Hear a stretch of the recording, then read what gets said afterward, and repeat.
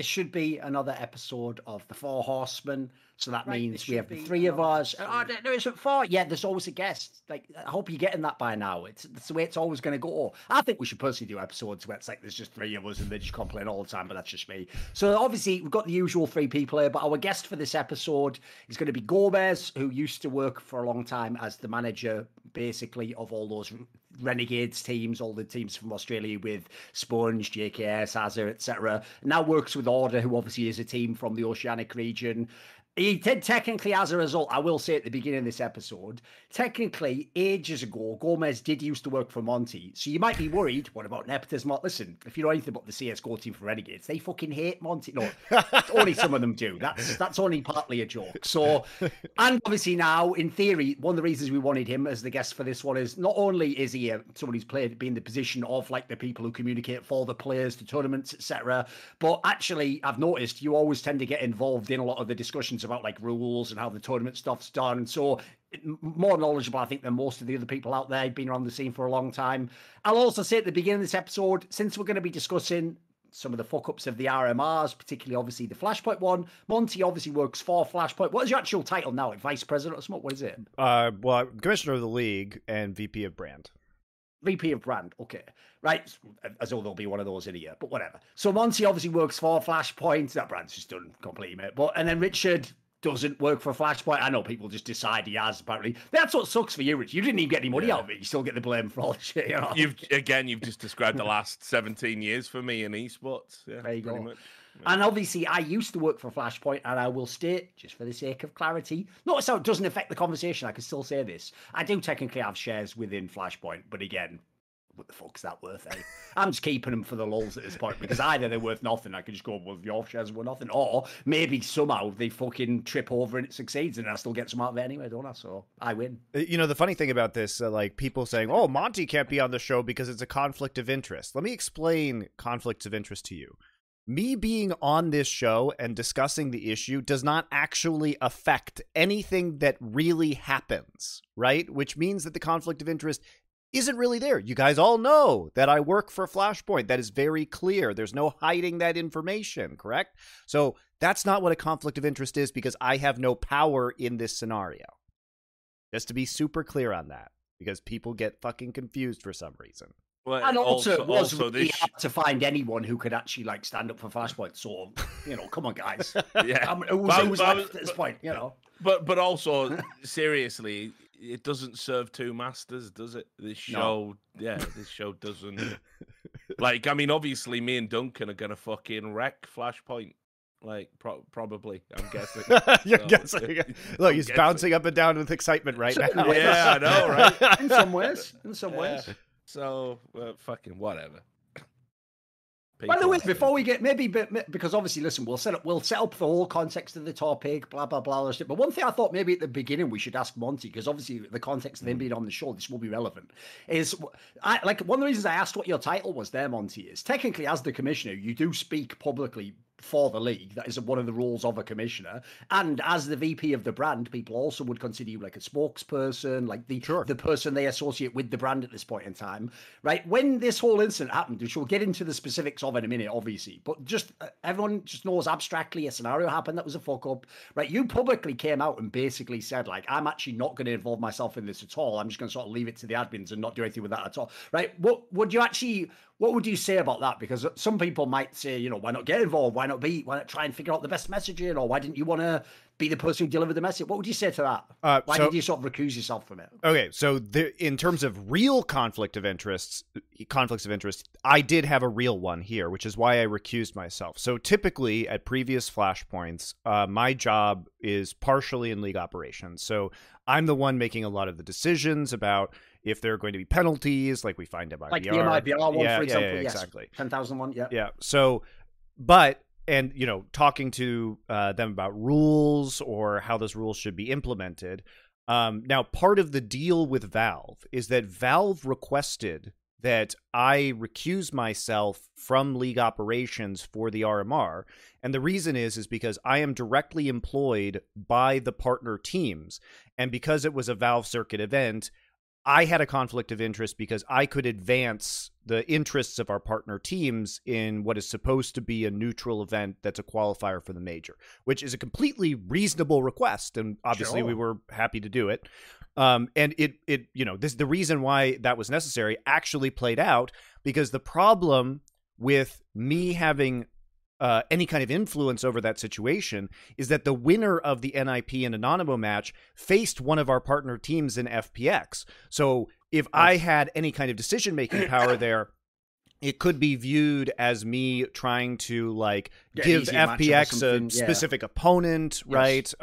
So it actually was very impactful because even though we only had one partner team at the tournament, which was FPX, it just so happened that this incident would have affected them. So it's completely reasonable that I was not, I have my opinions about what happened, but ultimately I was not the one making the call or doing any of the messaging really surrounding it besides, what I said personally, either the words out of my mouth on the broadcast, like apologizing to Snacks or, my tweets basically. Right, but just from knowing how these shows go, etc., I think Richard should do it where we establish what actually happened. Essentially, if you can do a chronological order, you tend to be pretty good at nailing the exact order things went in. I have done that occasionally in my work as a journalist. Yes. So basically what happened was NIP Ninjas in Pajamas went out and they made a big signing, didn't they? They signed Device from Astralis and everybody, and there was much rejoicing in the streets of Sweden. Because finally NIP had a player that was kind of akin to players NIP had in the past. So there's a big PR offensive. There's a completely open, press gaggle that all the journalists went to and asked shitty questions like, what's your favorite color, Device? Things like that. And then we get into the Flashpoint tournament. This is their debut. The first time we are going to see Device in action. For the Ninjas in Pajamas. Everybody was laughing at how easy they had got it because they were playing Anonymous. Anonymous are a Polish team that not a lot of people had time for, even though they had Snacks on the team, formerly and great. Considered washed now, though. But considered washed as fuck now, although actually played unbelievably well. Didn't he? Roll back the years. But everyone, even on the broadcast, everyone was saying, this is super easy for NIP. They couldn't have had it any better if they planned it. So there's a lot of expectation about that result. Anyway, just prior to the game starting, Ninjas in Pajamas are saying that when they try and connect to the server, they're getting packet loss. They claim as high as 40%. There was a lot of confusion about this. They tried to do a clever little thing where they sent people like me, for example, server logs, but then they weren't the real server logs. They were logs checking the server cluster. So geographically it was correct, but it wasn't the server that was used in the game. So again, we don't know specifically how bad it was for how long this packet loss was. Anyway, in accordance with Flashpoint rules, stupid rules, as we'll touch upon later, they were told you have to play the game and then sort of retroactively appeal the decision. So NIP said, all right then. And they went out and they smashed the first map 16-3 and we're all high-fiving each other and crunking and living the dream. Then they move on to Nuke. It's close. I think it was 16-13. They lost. Then they formally said, no, listen, this is ridiculous. We don't want to play anymore. The ping's wrecking us. We got to do something about this. Q delays, Q bullshit, and apparently Flashpoint did resolve the issue, or so they thought at this juncture. We were told by NIP that the issue had been resolved by sometime before map 3. Now the problem was, which is corroborated itself by the fact that after map 3, NIP themselves tweeted exactly that. They actually claimed that it had been fixed, right? And thanked their sponsor for their role in it. Yeah. So the issue is that because this is complicated by RMR rules that Valve put in place.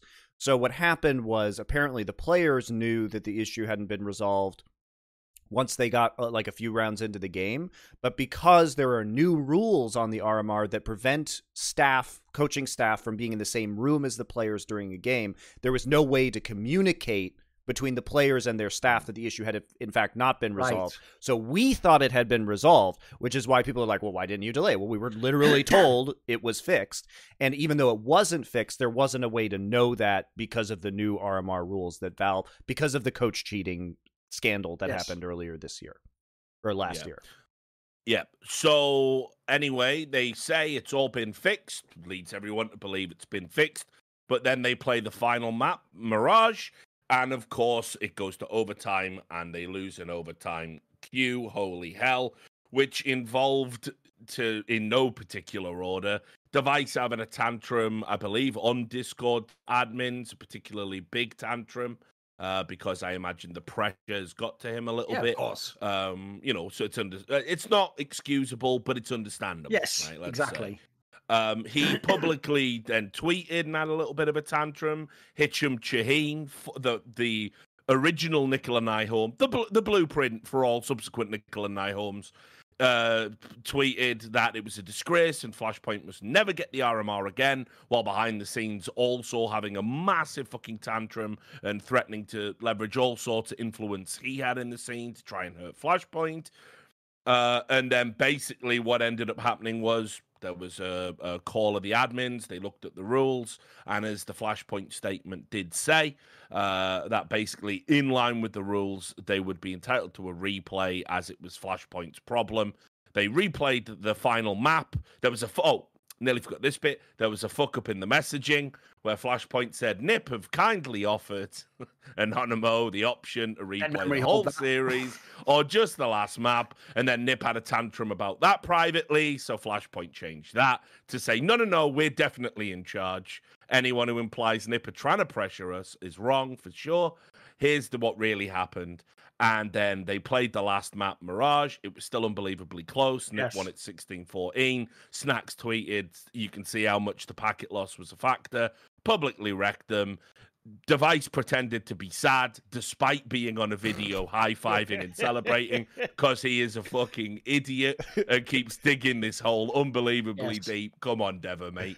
And then we all just went about our business. And then we would have... You forgot how NIP at the end then tweeted and made a public statement saying, we agree with Flashpoint's decision. We think the rematch... Oh, they didn't say anything like that. They just put all the blame on Flashpoint. Didn't say anything like, this is a good call. We appreciate this, or take our side in any way. Yeah. So, and then it was all going so well and everyone had forgot about it. And then Flashpoint said, hey, remember that thing that happened? Here's an NFT that we're going to sell and give the money to Anonymo. And the community was outraged again because having a sense of humor in 2021 is a form of bigotry. I thought it was funny, personally. Yeah. I wouldn't have. I'll just say, personally, I agree with you. I definitely think it's funny, but also I wouldn't have touched it with a shitty stick. I would have left that well alone. That was just because the community just have a bee in their bonnet about everything these days. By the way, to me, like, obviously there's so many angles we can go in on this. Like, there's the technical angle of the internet things, and then there's rule set things and blah. One thing I thought we should start with, and we can get GoMeZ involved with this immediately, is when you're in, like, one of the situations which Richard alluded to there, where, for example, Device is going off at an admin on Discord, right? In this scenario, I notice a lot of fans were lost on this because they don't understand the protocols if you're in an online match, right? They think, for example, like, well, all the players in a room, like, is it the players who talk to the admins? Like, basically, from your perspective, when you've been involved in situations during like online qualifiers and stuff, like, is there like is there normally supposed to be a system like there's one person, maybe it could be you for your team, who represents your team? Do the players get to talk to the admins directly usually? How do these things get resolved behind the scenes if something happens? Originally, it was like what you said. It was just one person, maybe the manager plus the coach. But then when they brought in the webcams, then all the players had to connect to Discord because they needed the cameras, like the camera feeds. So now everybody's in the chat. And that's when it gets a little bit crazy. Once, everyone can see what's happening. People are replying pretty fast. And I don't think it would have happened if we didn't have the webcam sort of situation and all the players weren't in the chat. So I think that's a result of, the new norm of having the direct webcam feeds in the system. It's also because, again, because the coaches or staff can't be in the same room as the players, that they can at least communicate directly with admins, because sometimes they can't communicate even with their people in the same building as them very easily. So. Yeah. By the way, just as an aside, like, even though like I've got a separate rant, I've already done by the numbers, but I'll do it later when we actually talk about like the NIP offering the rematch thing, because I have a whole thing on that where like that's one of my biggest pet peeves the last few years, the idea that like players are the ones who determine how they resolve a problem. But beyond that, I want to get to this very briefly at the beginning, because this will sound like a very throwaway point to other people, but I've been thinking about this. I think this is important actually. One of the things I don't like about this is, and Richard will know this, is this all actually the idea, by the way, that someone like Device, who was the most decorated player in the game, would like basically verbally abuse as someone who's in like an admin position in this scenario, who, by the way, by their job is obligated to communicate with Device and pretty much cannot go back at the same kind of flair. I don't think that's a fair scenario. And it all comes out of the world of 1.6 and all these sports where the admin was usually a volunteer and by definition lowest on the like social hierarchy totem pole of anyone at the event except a fan, basically. And so basically they would usually be not only themselves like considered to have no status by pro players, but often they were fanboys of the pro players. And so they almost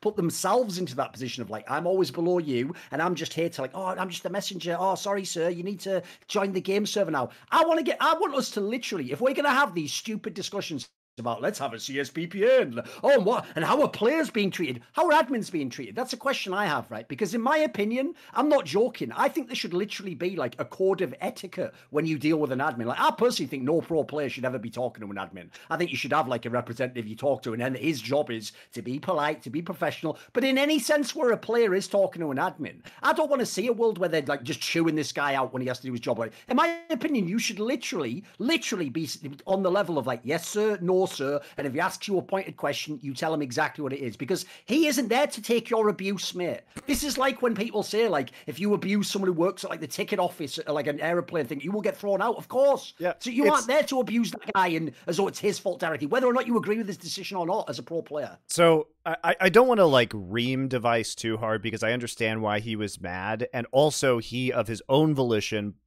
apologized privately and then also apologized publicly. Exactly. And like I think his apologies were really good. So I don't want to just like pile on Device too much, because I think I genuinely believe that he recognized that what he did was shitty, and you know, it's not going to do that in the future.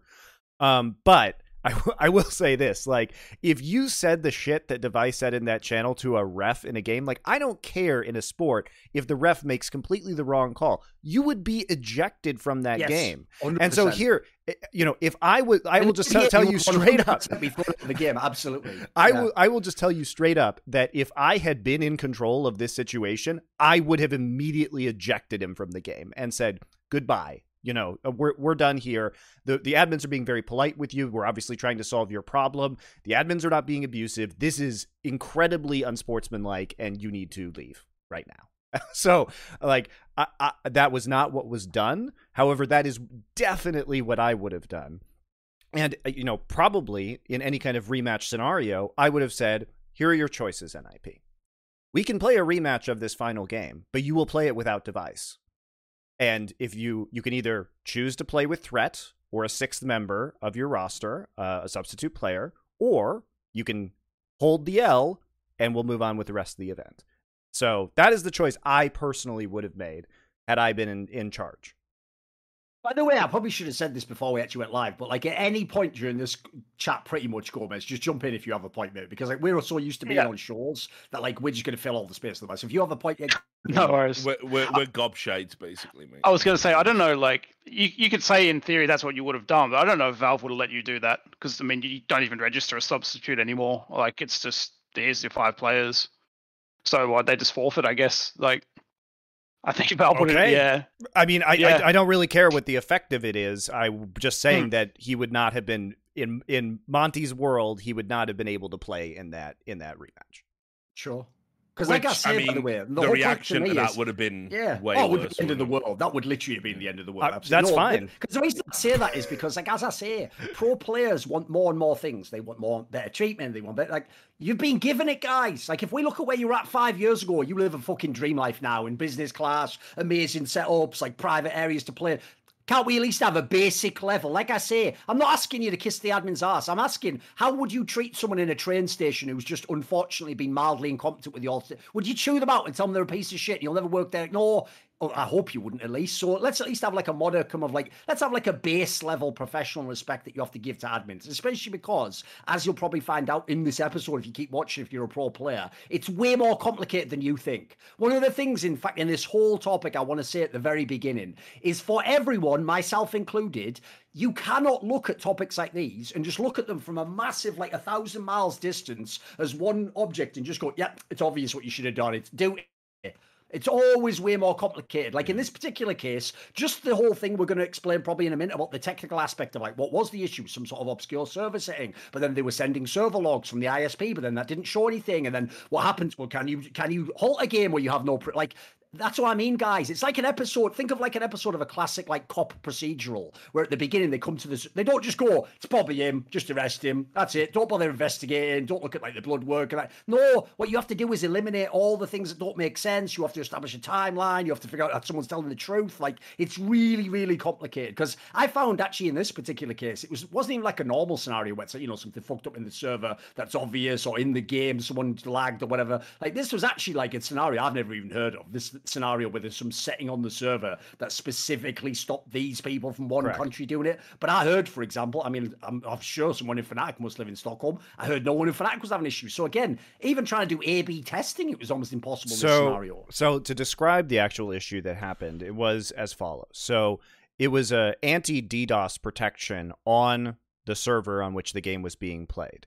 And why it was triggering was because it was basically trying to limit bandwidth from one IP address, which was the NIP practice facility. Now, why this was so unusual is this protection has been on every server that FACEIT has ever used, right? And obviously, we've had teams across all flashpoints playing from boot camps, even as far back as ECS. They told me that they had the same protection on the server. It had never once, to their knowledge, like triggered before.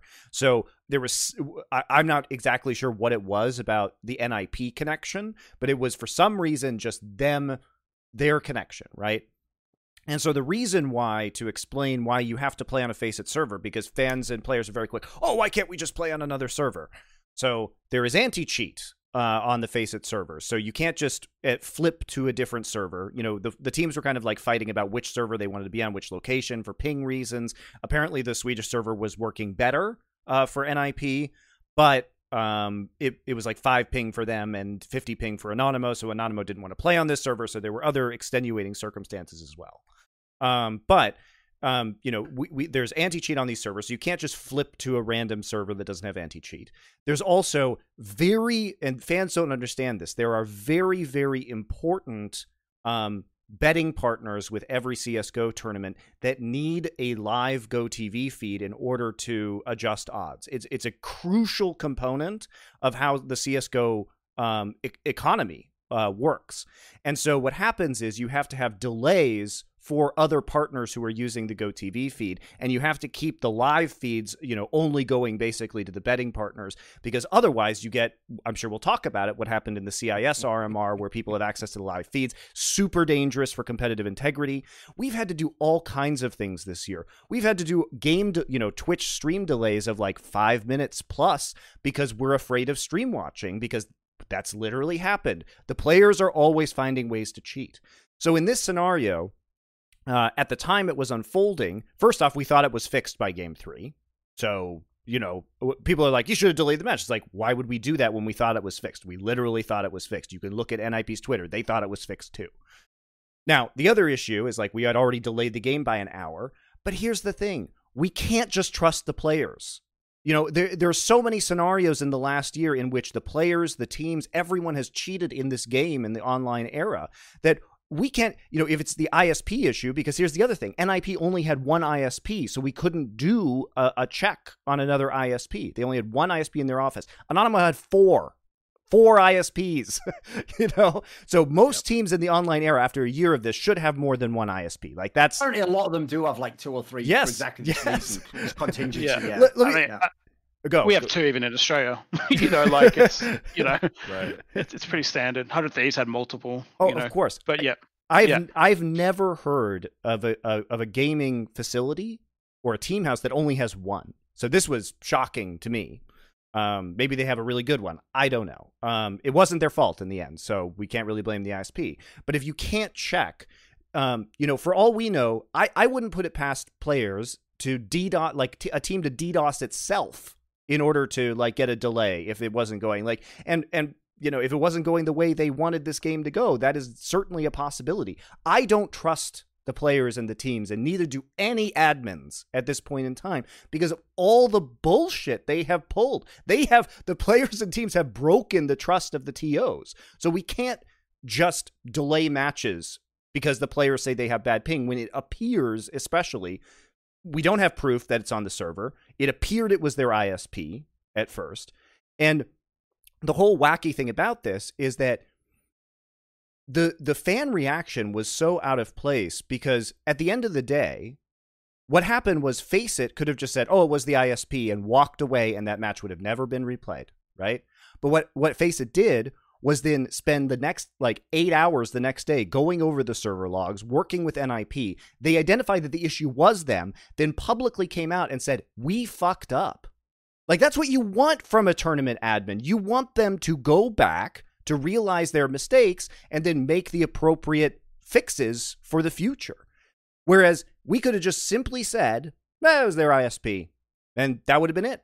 And there wouldn't have been a replay, but it also wouldn't have been fair.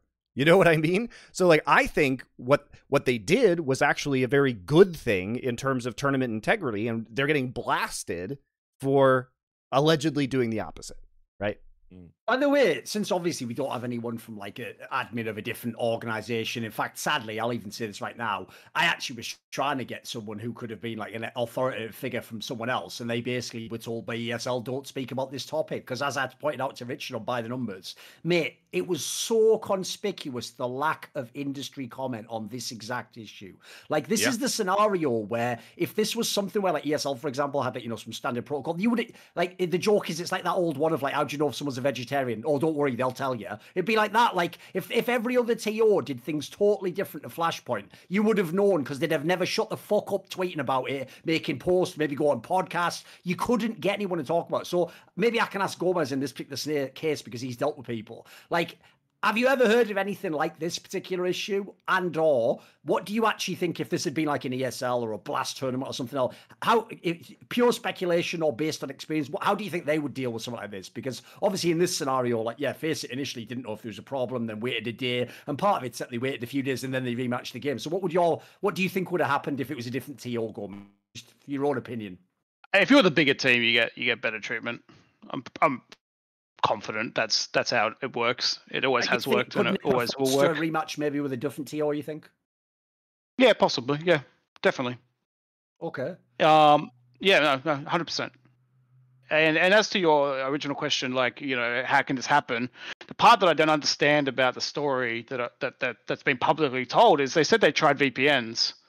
Now, if some of them are trying VPNs, then the IPs are different. So I don't understand where FACEIT comes in with was detecting they're all on the same IP, because obviously they weren't if they're on VPNs. Exactly, but that's what we tried the VPNs, and we were told that it was fixed. Okay. So obviously they used the VPNs. Yes. It fixed that problem, but because it's a VPN, it's obviously just turns their traffic to shit, I'm guessing, because it's a free VPN or quite a common VPN, I guess. And that's probably a side issue and not the actual issue originally, would be my guess. But I have no idea. I have no idea, because there's no way to verify.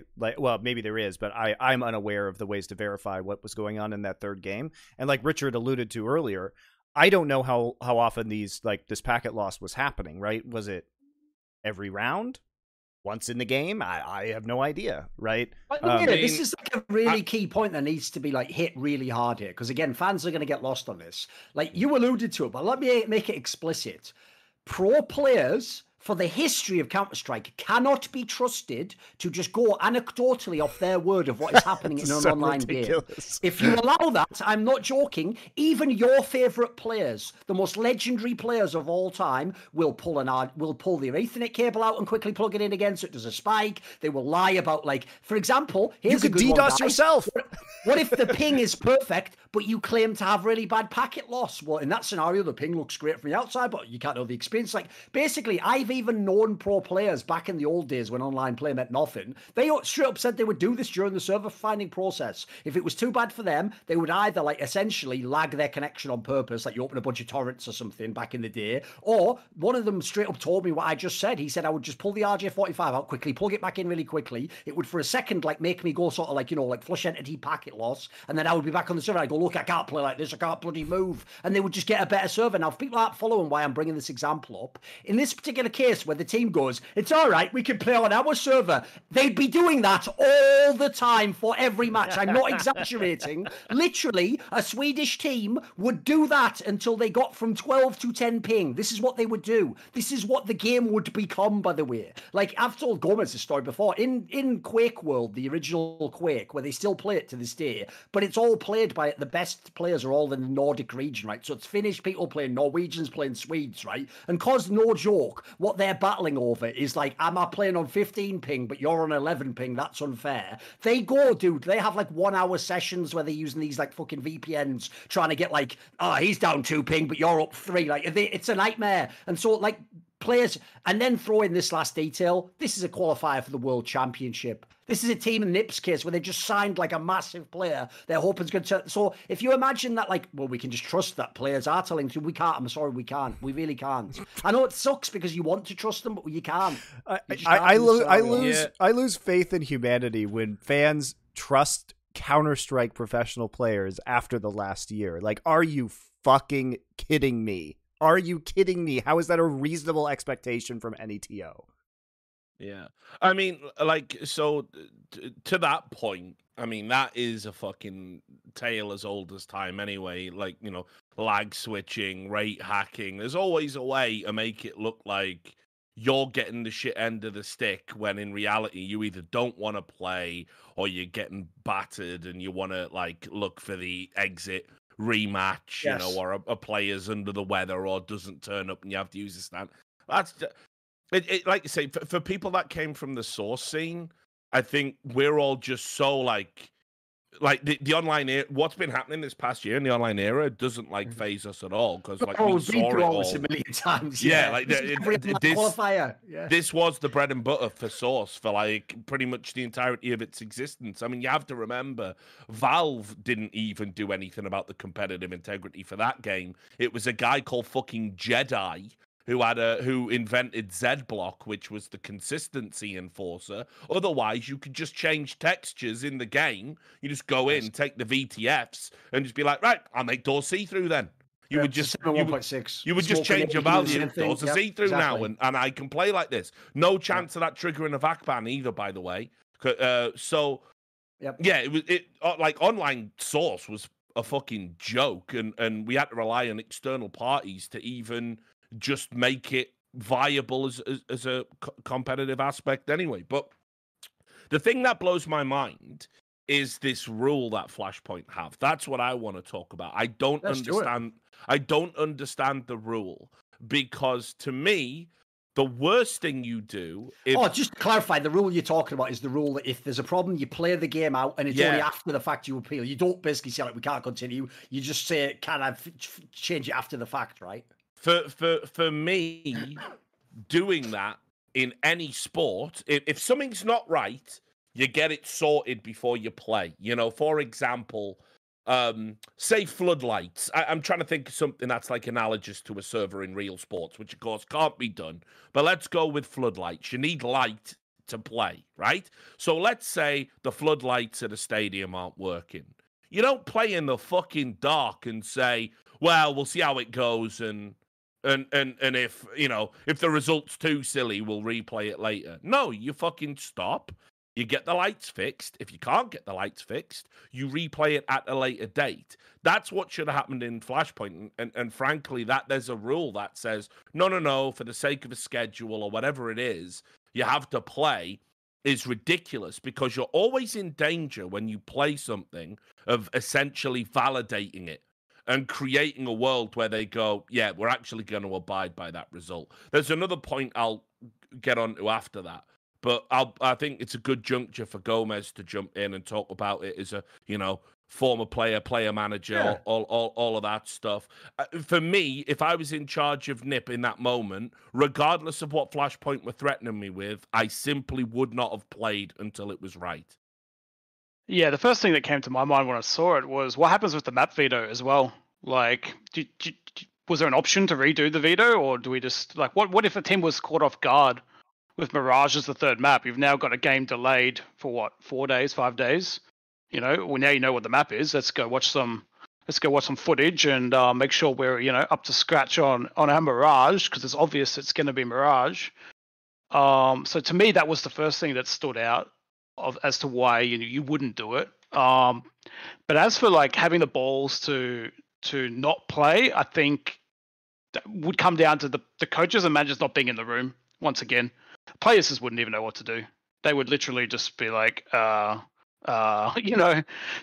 people think because they're pro gamers, they're also like pro computer operators as well. Like half of them don't even know the basics of operating a PC. They just happen to be really good at the games. Yeah, like it turns out they don't even know. Of all time, by the way, it turns out the ability player can't plug in a fucking mouse. They are so inept, it's comical. But it's not even just about the tech. It's like the ability to click on heads doesn't mean that you have the critical thinking or leadership skills to navigate you through a scenario like this. But continue. Yeah, and some teams like rely on their coach and manager a lot more than others. Like I feel like NIP is probably one of those teams. Like if you look at the team before Device joined, like it looked like Threat was doing a lot of the parenting type thing. They'd all spin around in their chairs and he would call the timeouts, and like it seems like he was kind of running the show. And then now he's not in the room. I reckon it just would have been a bit of chaos. New guy in the roster, he doesn't know the protocols either, and I think it was just a storm sort of waiting to happen, and probably it happened to the wrong team. I think some other teams that may have been more reasonable, but other teams like have shorter tempers, like as well. Like I can imagine some teams, Eastern European teams, off the top of my head, that would may have gone the other way, and South American teams as well. Like they're very emotional about Counter-Strike, which is fair enough, but like it may not have been as political or politically correct as maybe some other teams. Finnish guys, I could imagine, would probably not have even reported it. They would have just been like, "This is fine," and just kept playing. Like you just don't know. It was just a team that happened to that I think that made it a lot worse than it could have been for some other teams.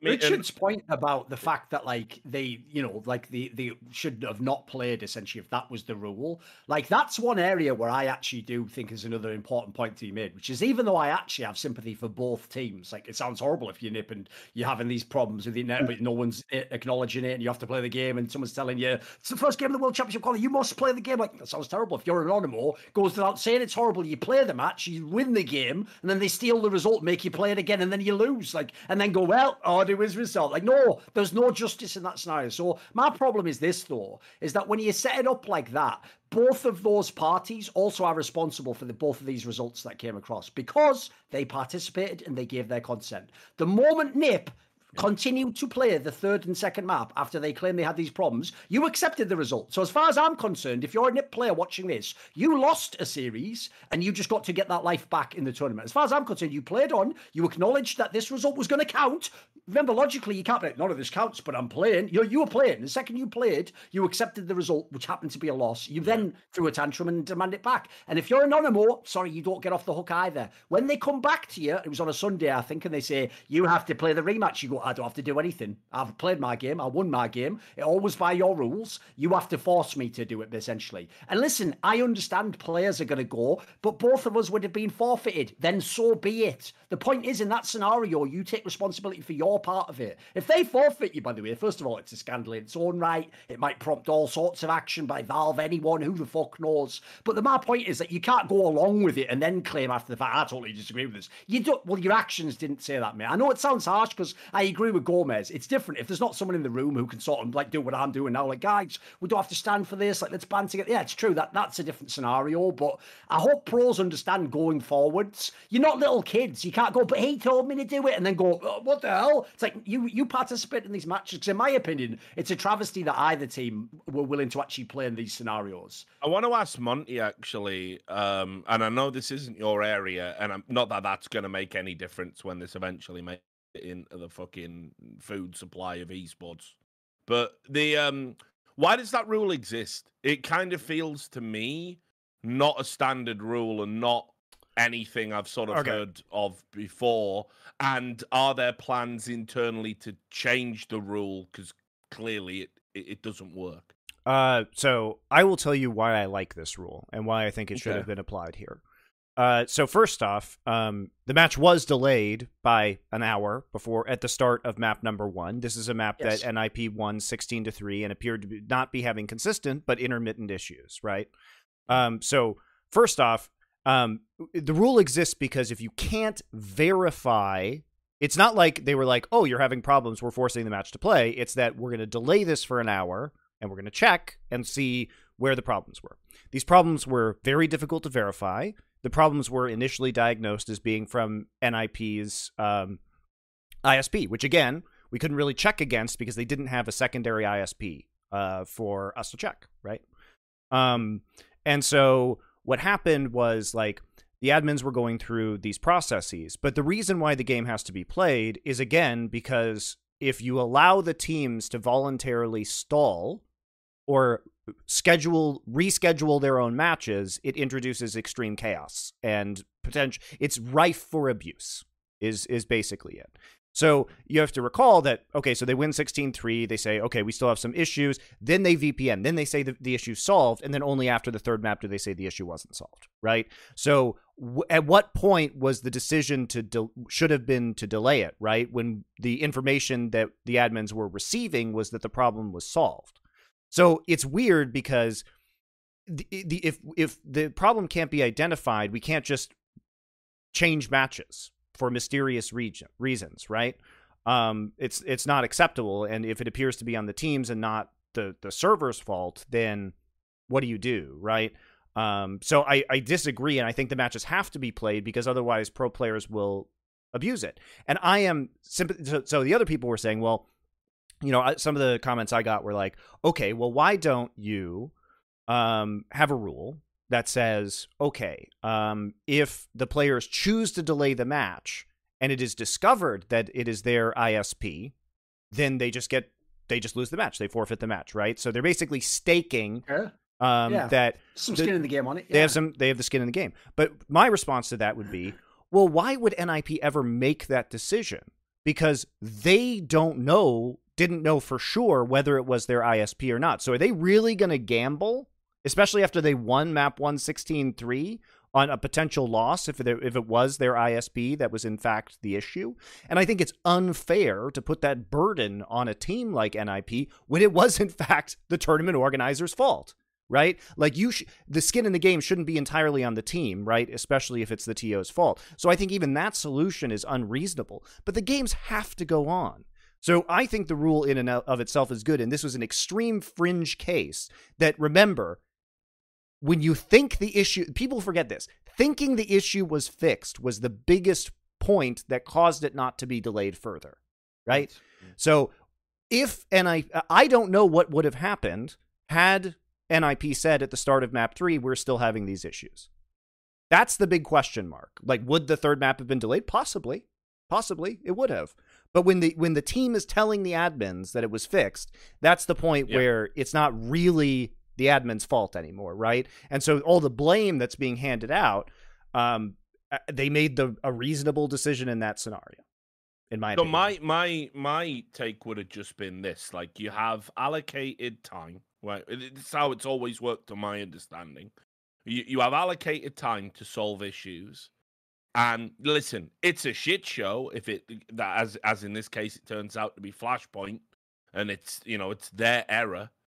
But we've got precedent of it being tournament organizer error in the past, by the way, which we've just taken on the chin. Like someone's server not being calibrated, right? I mean, this the routing just being shit to that one server. Yeah, exactly. I'll bring up an example in a bit, but and it was also for the World Championship. So you know, I think that they have an hour or whatever it is the allotted time is, and then it's just tough shit. Shut the fuck up and play. It's the online era. You're never getting it perfect, right? And I know that sucks, and players don't like it and they cry about it. How much of an impairment was it? Can we even say?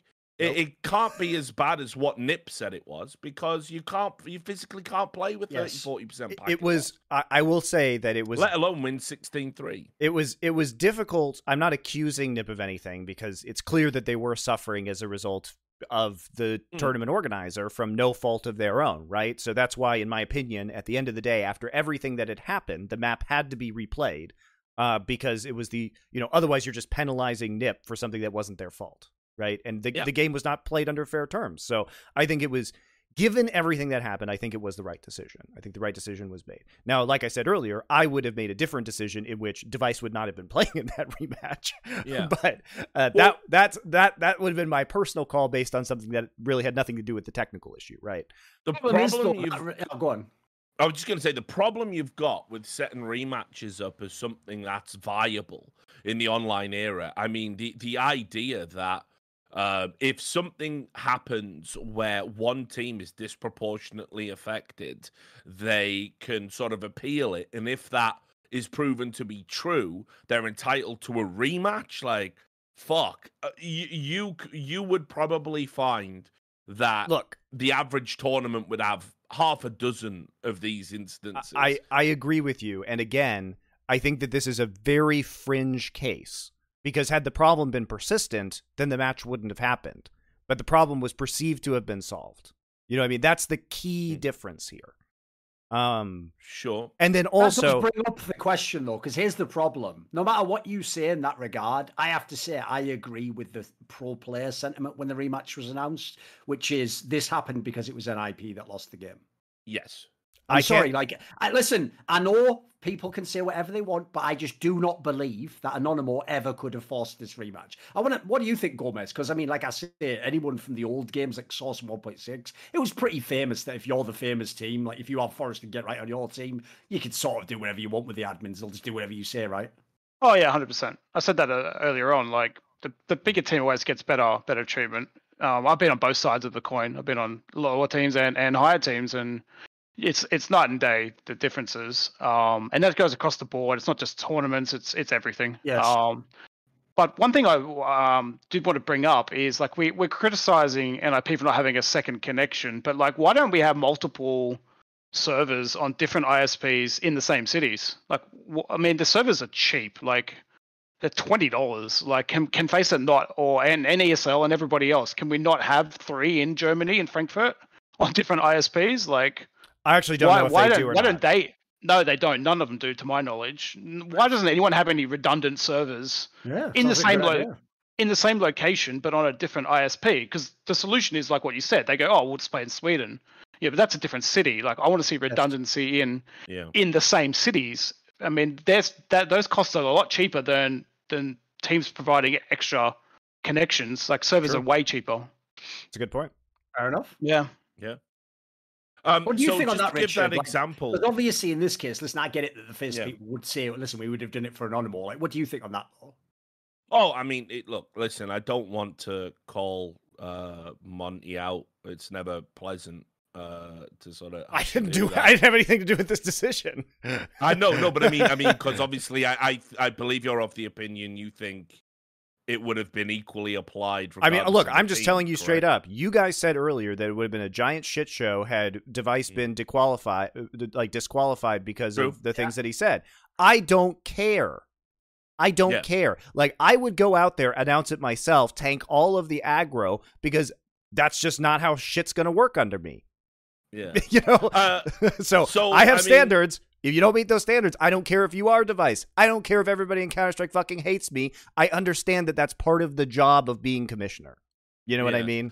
I mean, for me, and I guess this will segue into a question I also wanted to ask, and I don't know how much you can say about it. But, you know, for me, it was clear that what was at play was there was definitely some political wrangling, and unfortunately, best will in the world, a small org like Anonymous, a new organization, certainly in a different country to the one that's hosting the major, they don't have the same level of pull or outrage or influence or whatever you want to call it.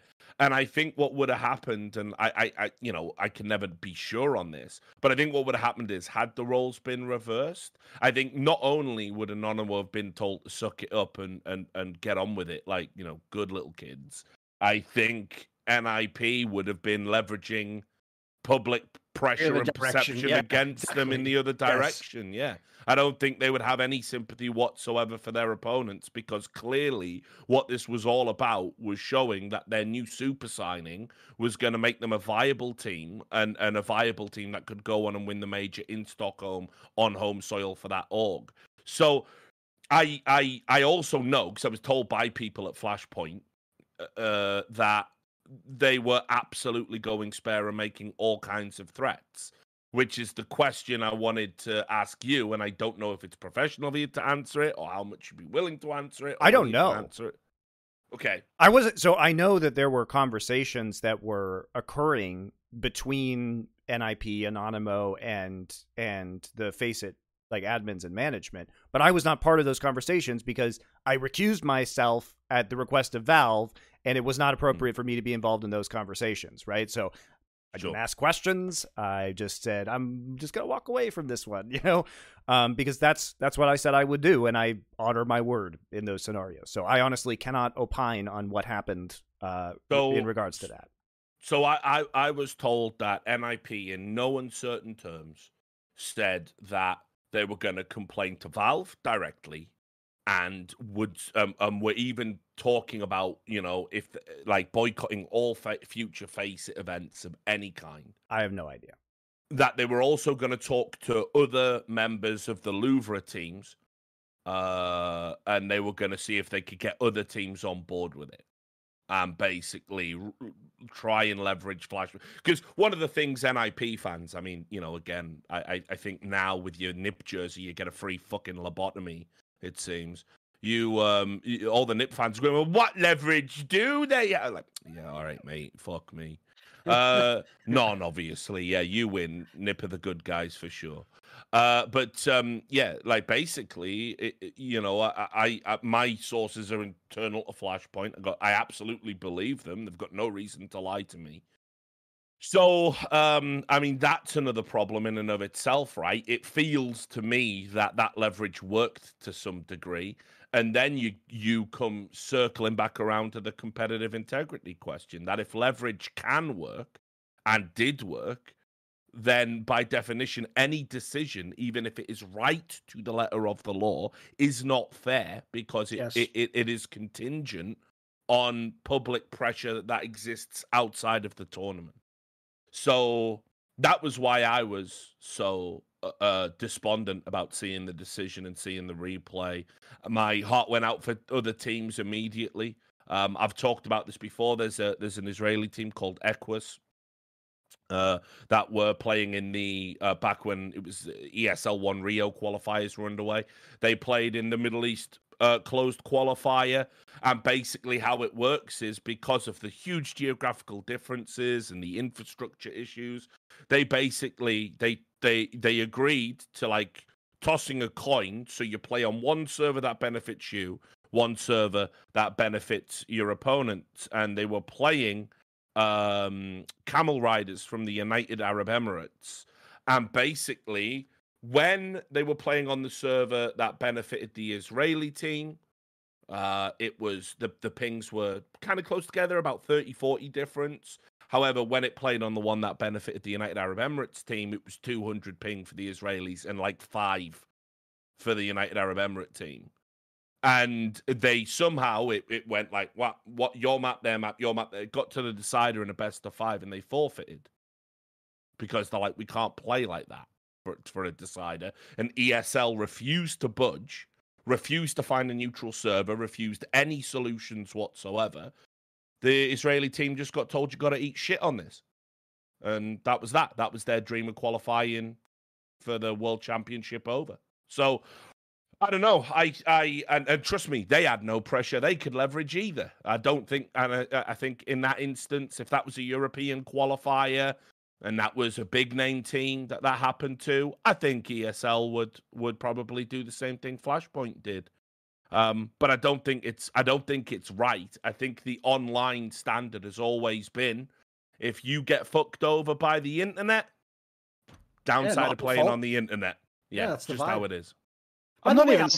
Oh, sorry. Go ahead, GoMeZ. Yeah. I was gonna say I don't even know if it's an esports issue. Like, I can see this happening in real life. Like NIP have a team of 1,000 lawyers, and they go to the judge, and Anonymous have one guy, and it's like like the and it's like exactly, and he can't handle it type thing, and like it happens in real life just as much as it happens in esports.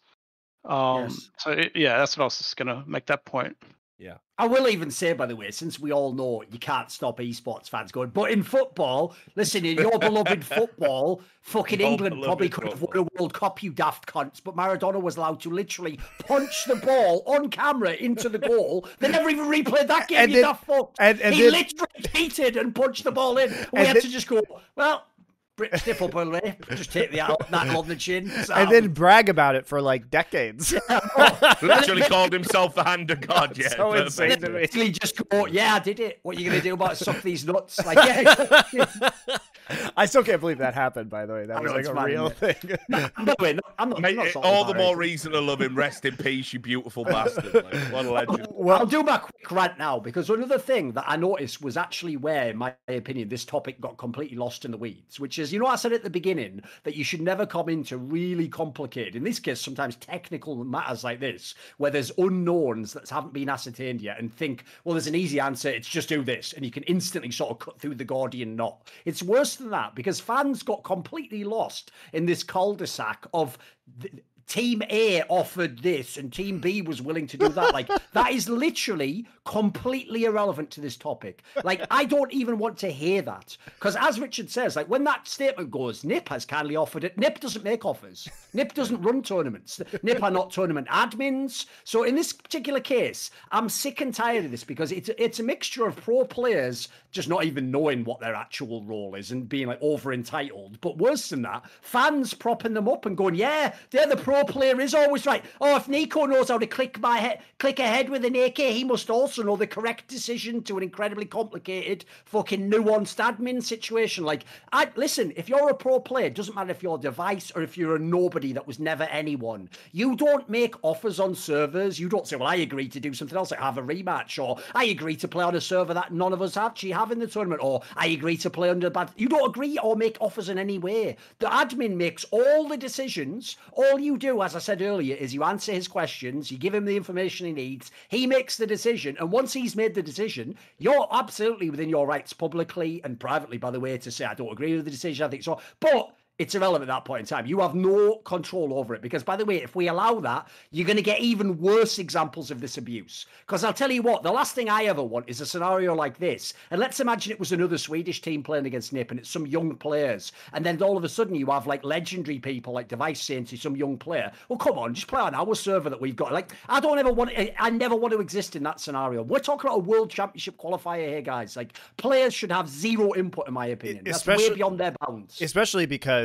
again, it's a scenario that is rife for abuse. Oh yeah, why don't we just go play on we DDoSed ourselves. Let's play on this server that doesn't have anti-cheat on it, or that we have live GoTV links to, right? It completely compromises the competitive integrity. And also, these players are so delusional, like, they don't even understand how the CSGO economy works. Like I said, there are reasons that we have to play on specific servers. Reasons related to money regarding gambling sponsorships.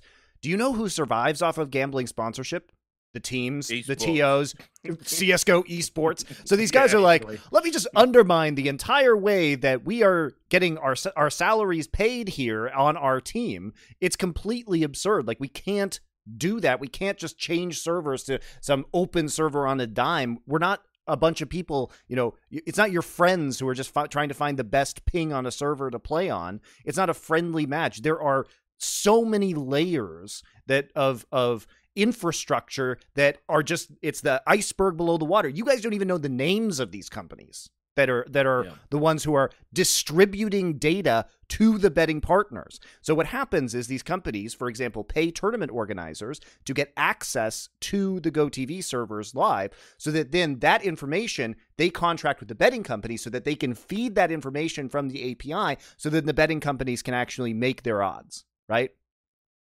So you have to think about all of these things and how the entire ecosystem within CSGO works. But because the players don't know this and the fans don't know this, they just demand that you would go on a different server that could be compromised with wall hacks or aimbots or who knows what's going on there, right? You can't do it when it's not in a controlled environment, period. I also some random. I was just going to say some random could have the Archon to your server. Yep. I mean, yep. And he can just Archon stats, he can get info, like, you definitely can't just use your own private server. No chance. Well, I can't lie. There is a part of me would love to see, just like, we should just delete this episode. Let them do this. And then when you go on a random server in like an RMR, some fucker with like just setting all like your gravity settings, like a 1.6 players just flying around. Like, and apparently fans would just be going, this is fine. Yeah, there's nothing wrong with this. Yeah. It spawns a tank. And wait, you do realise, fans, that is also the logic you're using when you say they agreed. By your logic, we could actually say, you know what, fuck it, for the last map of the series, let's make it fun. We'll play with half gravity. But we both agreed, so the two teams agreed. What's the problem? Get out the way, you dusty, stuffed up old admin. Like, I want to ask actually GoMeZ about this, because GoMeZ actually, I think if he was back, like, I know that your team was at the event. I was referencing the story on By the Numbers of why you can't allow teams to do this, of that famous one where I think it was iBuyPower, right? Where it was the one where Hiko from Team Liquid, they were at the Brazilians in Luminosity were trying to tell him he had to replay the game because like they wanted to agree to that because that cable got kicked out of that tournament, right? And famously, the scenario a lot of people don't know is they claim, because it's just Brazilian fans say this, Hiko's like a piece of shit and wouldn't agree to it. No, what Hiko said famously was, I'm just going to go with the admin's decision, because he knew, by the way, the admin actually technically had to rule that like you didn't restart the round or whatever, because that was what the rules were. But what the now like fallen fur type guys were trying to do was they were trying to use this public influence of like, well, you know, for the fans, we should replay it or whatever. They were trying to do that and get him to just agree, like, yes. And then if they agreed, the tournament admins would have rolled over and just let it happen. So, like, this would happen a lot, wouldn't it, if you allowed this to be the case with four players, and just to add to that, any fucking admin that says to the players, oh, hey, you guys can decide amongst yourselves, or, you know, do you want to do that? Do you want to be sporting about it? Fuck you, brother, you're a piece of shit. You're a fucking piece of shit.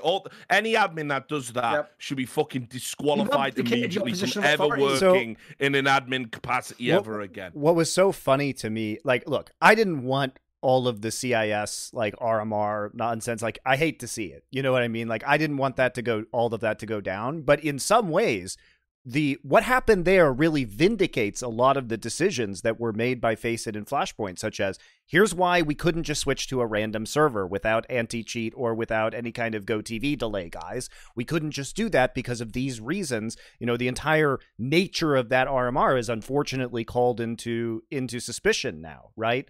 You know, I was shocked when I saw that the teams had voluntarily agreed to divide RMR points in that 5th place match. Wow. Let me give you a hint here, guys. You don't get to decide where the RMR points go. That's Valve's job. You can't just manipulate RMR points, which is why Valve had to step in later and say, no, you are going to play this. I was shocked they even had like the balls to go out there and say, yeah, it's our choice. We get to decide where the RMR points go. Like, I would never presume to decide that, to make that decision. Holy shit. The arrogance, dude. It was going to actively fuck over a team they had a legitimate grievance with as well. I know. But it's just wild to me, like, because the way that I would approach the RMR is like, we are supplicants of Valve and the Valve circuit, and thank you, Mr. Valve, for giving us the RMR. But ultimately, everything that is done must be approved by Valve, right? And the RMR points are much bigger than one RMR event. They're much bigger than one tournament organizer. It's not our circuit, okay? So I would never presume to like divide up RMR points. So I was actually like floored when I saw that. I was like, there's no way Valve approved that. Then, just to move us along at a brisker pace, because I know that the CIS RMR by Yeah, let's do epicenters of it. Yeah, well, there's a couple more things that we do need to talk about in relation to Flashpoint. Sure. And the first one is obviously the overtime rules, which generated a little bit of drama. Basically, it was discovered that the overtime rules that were traditionally used at Valve events were the one where you have $10,000 start money. At Flashpoint, they were using 16K. And there were there were 3 overtime maps that this impacted, funnily enough, including the Anonymo Nip one. So I demand a rematch of the rematch, sir. But yeah, this was changed partway through, and I just wanted to ask Monty about that and what happened there, and whether or not you think that's a big deal, and whether or not, as some people were saying, it should be disqualifying for Flashpoint. It was such a critical major error. I do think it was a major error. I think so previously, I think why this occurred was that in previous, again, I was not part of this process with this event. I do know that we decided to use 16K for previous Flashpoint events because I think it's better, in my opinion. And I know Duncan also was part of those conversations previously. And I think that it was just not changed on the servers for this event. And then the mistake was discovered and it was changed. But yes, that's just on Flashpoint. Were there internal discussions about replaying the games that were affected? I did not hear any, but maybe, I don't know.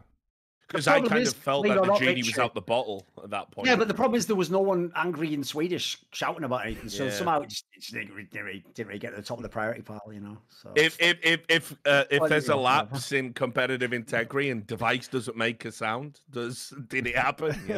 Exactly. It's the old philosophical question, isn't it? If you don't have to worry about a former legendary player's firm kicking your head in, then at the next LAN, then is it really a concern for the admin? That's my question. Philosophical to the end, By the way, 2 things I'll just say before we move on from this topic, because I may as well get it out now on the Flashpoint thing, is I said this to Richard on By the Numbers, so I'll reiterate it here in case people are only going to watch this one, because obviously it was a few weeks ago we did that. Yeah. That's actually one of the saddest things about this whole situation. I know Monty publicly came out and said he wasn't going to be involved with the decision and stuff. This is a moment where, not just for the obvious reasons, I'm actually really glad I wasn't involved with Flashpoint, because 2 things that I have always wanted to see improved in Counter-Strike is, one, this whole thing with admins where players just pop off and think they can just do whatever the fuck they want and basically treat the admin like he's some fucking low-level waiter in a fancy restaurant who they can just get fired at a whim, if he brings the wrong meal or whatever. I hate that, because I've always just thought not only is it just bad for the scene, look at what atmosphere it's going to create where that guy's going to feel like his job isn't valued at all, but even worse, as I alluded to before, I had to go through over 10 years of knowing that big name players are abusing their position and getting decisions their way and getting rules changed or getting extra consideration that no one else would get. And I've said in the past, when I used to sit at home on a HLTV server, typing a fucking lurpus, talking shit on all the players that we weren't at the LAN with or whatever, we used to always say whenever these incidents happened, one day, I hope there actually are admins who have the balls to tell the players no, or if you do this, you're disqualified, or I'm not going to, it's in the rules, that's what it is, it doesn't matter who you are, you could be the biggest name player in the world, these are the rules. And I will say, as far as I can tell, some of the people like Mihao from ESL, they do seem like they actually do that, they actually have finally met that standard. So I just found it sad, because I understand there's certainly more context that I didn't myself know. We found out from Monty here about the way the decision was made and what Nip was doing and how that led them to believe the game could still be played. But I hate the idea that, again, people like Face It, who've been around all of CSGO doing these admin things, they're not beginning people, guys. That's why as soon as there was a massive issue, I knew it had to be more complicated than some simple thing that you could ascertain in 5 minutes. Yeah. These people are experts at they're professional. This is their jobs, guys. They're professional. They get paid a full-time job to do this. So my problem in that particular case is I don't want admins to be essentially automatically assumed to be incompetent and wrong by players or anyone else in the community. If they are wrong, they can carry a can for it and they can apologize and take the responsibility, yes. But people have to understand, it's actually a very important job. This is imagine, I know no one does respect the referees in sports, etc., but the sport cannot run without them. It would be chaos without them. So it's a job where I hope pro players actually understand that this isn't just about bagging on pro players. It's that they're out of touch with these admins. They don't understand that essentially you can't make it like it's 10 years ago and you're just reaming a guy out because you're upset about something. You being upset doesn't make up for the lack of professionalism. You have to be a professional. And also, thank God that this doesn't happen more often in esports. I mean, sure. the admins generally do a very good job in the industry these days. And also, for all of you people who watch traditional sports out there, aren't you happy that there isn't like a billion like refereeing scandals every playoffs or every season? Like, traditional sports are a million times worse. Like, let's all be grateful that this happens with such, irregularity within the esports scene, because we are not really bound by human decision making very much, because the game sets the rules for us. Yes. Right? With very few expectations. There isn't missing a call or like fucking up a call like there is in sports. Constantly, every game, something is missed or there's a mistake that's made by the refs. We don't have to deal with that. Thank God. Yeah. So just last question about the Flashpoint stuff, because you alluded to it on Twitter. I mean, for me, one of the things that I've just become increasingly like disenchanted with the Counter-Strike scene in general, and just esports at large, is kind of like the way that it used to be, sure, you always played favorites, but there was some sort of big picture awareness. Certainly in Counter-Strike, where it felt the community used to be a bit more mature. But now it seems to be that people genuinely root for failure without, of certain entities, without actually thinking through what would come next. So, in the instance of Flashpoint, me and Duncan have dunked on Flashpoint many times. I'm sure we'll do it again. But equally, I can see the virtues and the importance of new leagues and ladders and tournament organizers and companies and sponsors and investors and all of that coming into the space. And yet it seems to me the standard Flashpoint is held up to compared to other TOs is ridiculous. And it's predicated on, as far as I can tell, two things primarily. One, Thorin used to work for Flashpoint, and morons who think they're entitled to an opinion when they don't even look up like just basic facts before they open their stupid fat fucking mouths think Thorin still works there. And two, you work there, Monty, and that, as far as I can tell, is Flashpoint's greatest crimes. I don't know, man. Like, I think I stand with the decision that FACEIT and Flashpoint made in regards to this, given the information that was available. I think the decision was reasonable. Obviously, I share some of your concerns clearly about the standard that it sets, but I think this was such a fringe case that it's not really likely to happen again. And I think for the most part, Flashpoint 3 went very smoothly. I think Flashpoint is doing very interesting things with production that we just don't see from other TOs. Like, we again sent all of the camera crews out to the team facilities or the player houses so that you actually get live interviews in an online era, right? We're the only one doing like that kind of hype video stuff. We do skits, like we do fun stuff. We brought in people who weren't on site to kind of cut in and do telestration analysis for us, like Alan. Like, we found a lot of creative solutions to problems during the pandemic. And am I frustrated that we've never been able to run Flashpoint the way that we would have liked because of the COVID pandemic? Yes. But at the same time, I think we're doing things that no other TO is doing. And I think that it pushes the entire scene forward. Like, in the same way that ESL and Blast push us forward to do things, like, I love Blast production. I think Blast is excellent. But I also want to make an excellent product. And outside of this one incident, I think the whole tournament was pretty smooth overall and offered some good content and some really high quality matches of Counter-Strike. And, I hope people enjoyed it. That's it. But I don't understand why, we're held to this different standard, and like even by the teams themselves, which is weird. Because if I'm a team, I don't like teams. Do you want an ESL monopoly? Is that what you think is good? Do you think you're going to make money from that scenario? No. Well, I mean, they sort of think, yeah, actually. Well, okay, but it's because they have competition. As soon as the competition goes away, you think ESL is going to be so generous? No, they're not. That's just business. That's just business, not shade at ESL. You can like this, Richard, because I'm now going to reveal something I was told within Flashpoint about Nicola Lyom. Oh, the fuck. Isn't that rich, Nick? Hey, both of us can play that game. By the way, I've got fucking silos you don't even know about, motherfucker. But okay, here's what I heard within Flashpoint. You'll like this. Even Nicola Lyholm supposedly actually acknowledges privately that the battle between Flashpoint and ESL did get them a better Louvre agreement. Yeah. Even the devil gives us a fucking due. Do you think that ESL would have offered money to the Louvre agreement teams, or as much as they did, without the existence of Flashpoint? Of course not. That's not a set, like, it's not throwing shade. It's just not a rational business decision. It's for a tournament organizer. Like, we probably wouldn't have either I wouldn't have if I was in that same scenario, right? So it has been good for many of the teams. It has been good for the players, for the teams in particular, that there has been competition, and I continue to believe that is true. Because what made this perfect, by the way, and we can obviously segue to the CIS stuff now, is basically the timing of this, because it happened with Flashpoint, and then obviously it was like, a week later that now we had all this CIS RMR stuff. And you guys in the community, you fucking played yourselves so hard because you spunked your entire load on Flashpoint device style, saying like, you should never host a bloody event. Valve should ban you. They should be removed from the earth itself. Like, just going so over the top. Then we moved to another RMR in which, by the way, if you asked me, listen, ignoring like the online, offline component, if the major was played tomorrow and it was played online, I'm just going to use that to make it a reasonable context.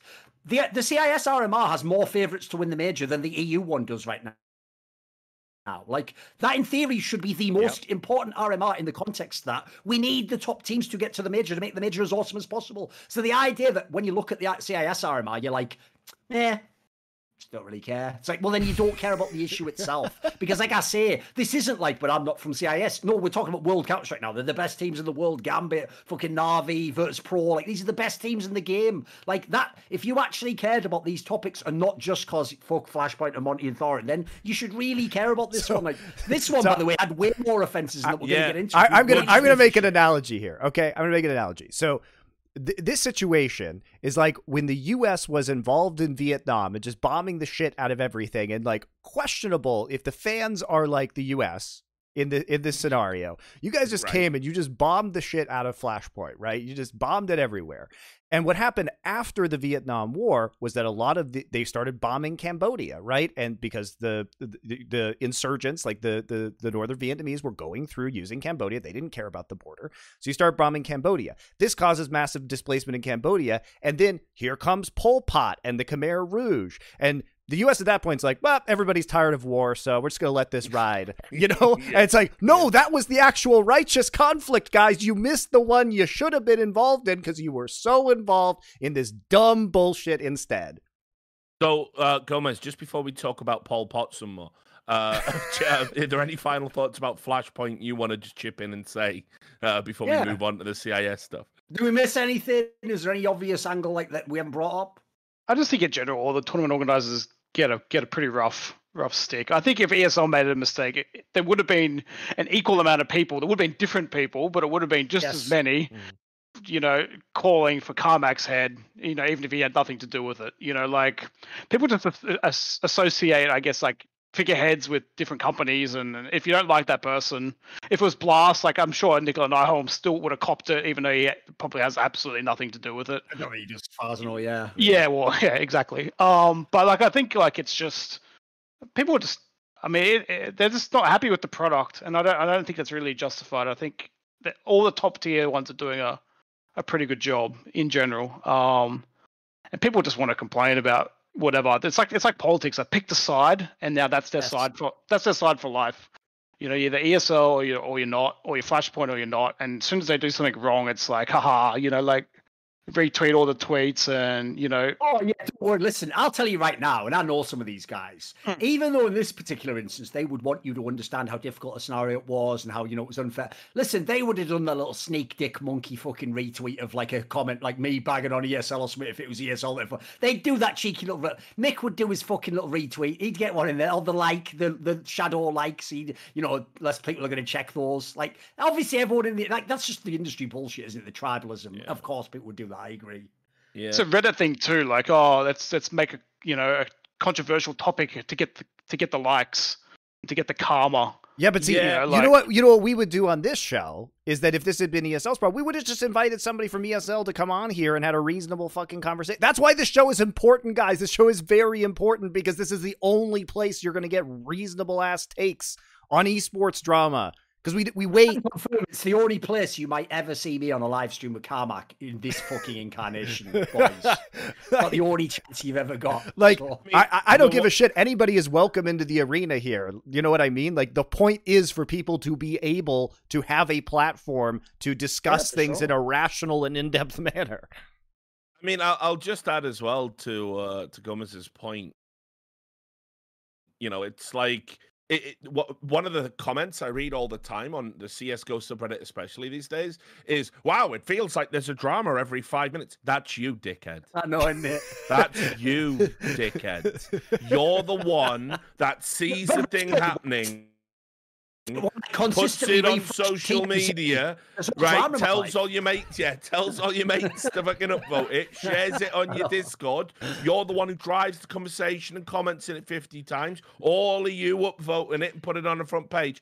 Half of this shit don't need to be discussed. Half of this shit ain't a big deal. Like, did we really need 5 fucking threads about Flashpoint cutting away at the end of a round when someone's saving a gun? Did we need that? Probably not, guys, but it was a big deal, wasn't it? Because what you do, you don't care about the principle, you care about the drama, and you care about dunking on people you don't like while promoting people you do like. The floodgates were opened after that, weren't they? It was like, on Flashpoint, it's actually you are, not you're on the fucking, like, all right, mate. Now just everything in it, just everything that's wrong. Just I literally saw someone make a thread, right? They were so dumb. There was a bit where they were like playing like almost like outtakes from like James Bardoff, like for humor purposes. Yes. Somebody made a thread going, Flashpoint have just hot mic'd James Bardoff. Listen to all the outrageous things he's saying. And it's like, it's not a hot mic, dickhead, is it? It's like the whole,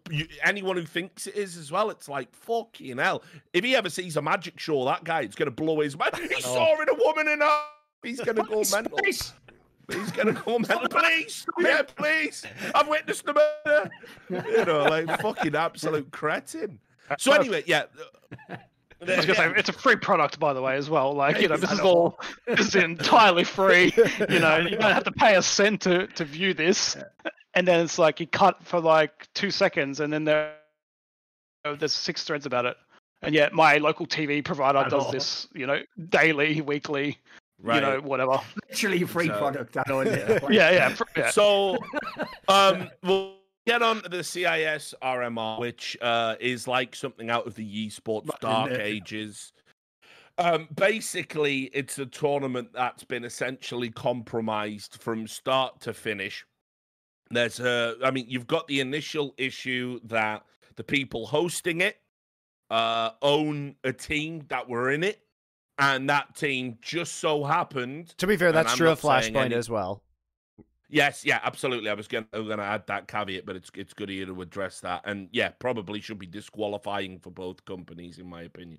But but I think we've just made peace with conflict of interest in esports. I think on some like fucked up level, we acknowledge that without it, we just don't exist. So we just put up with it. So it's like Australian football. The vibe that me and you always get when we bring it up is there's people who are just sort of like, look, we all know, stop bloody going on. Stop rocking the boat. That's like the vibe I get from people in the industry. Like, I'm trying to fix the industry. Like, just fucking we all know there's a little man behind the curtain, but we just really like Oz. We think it's a great society, you know. So anyway, so there was that, and that was obviously Virtus Pro. Virtus Pro did happen to get a bunch of favourable draws, seemingly. Obviously, I'm not accusing them of anything, but I couldn't even make the allegation if the ownership didn't exist.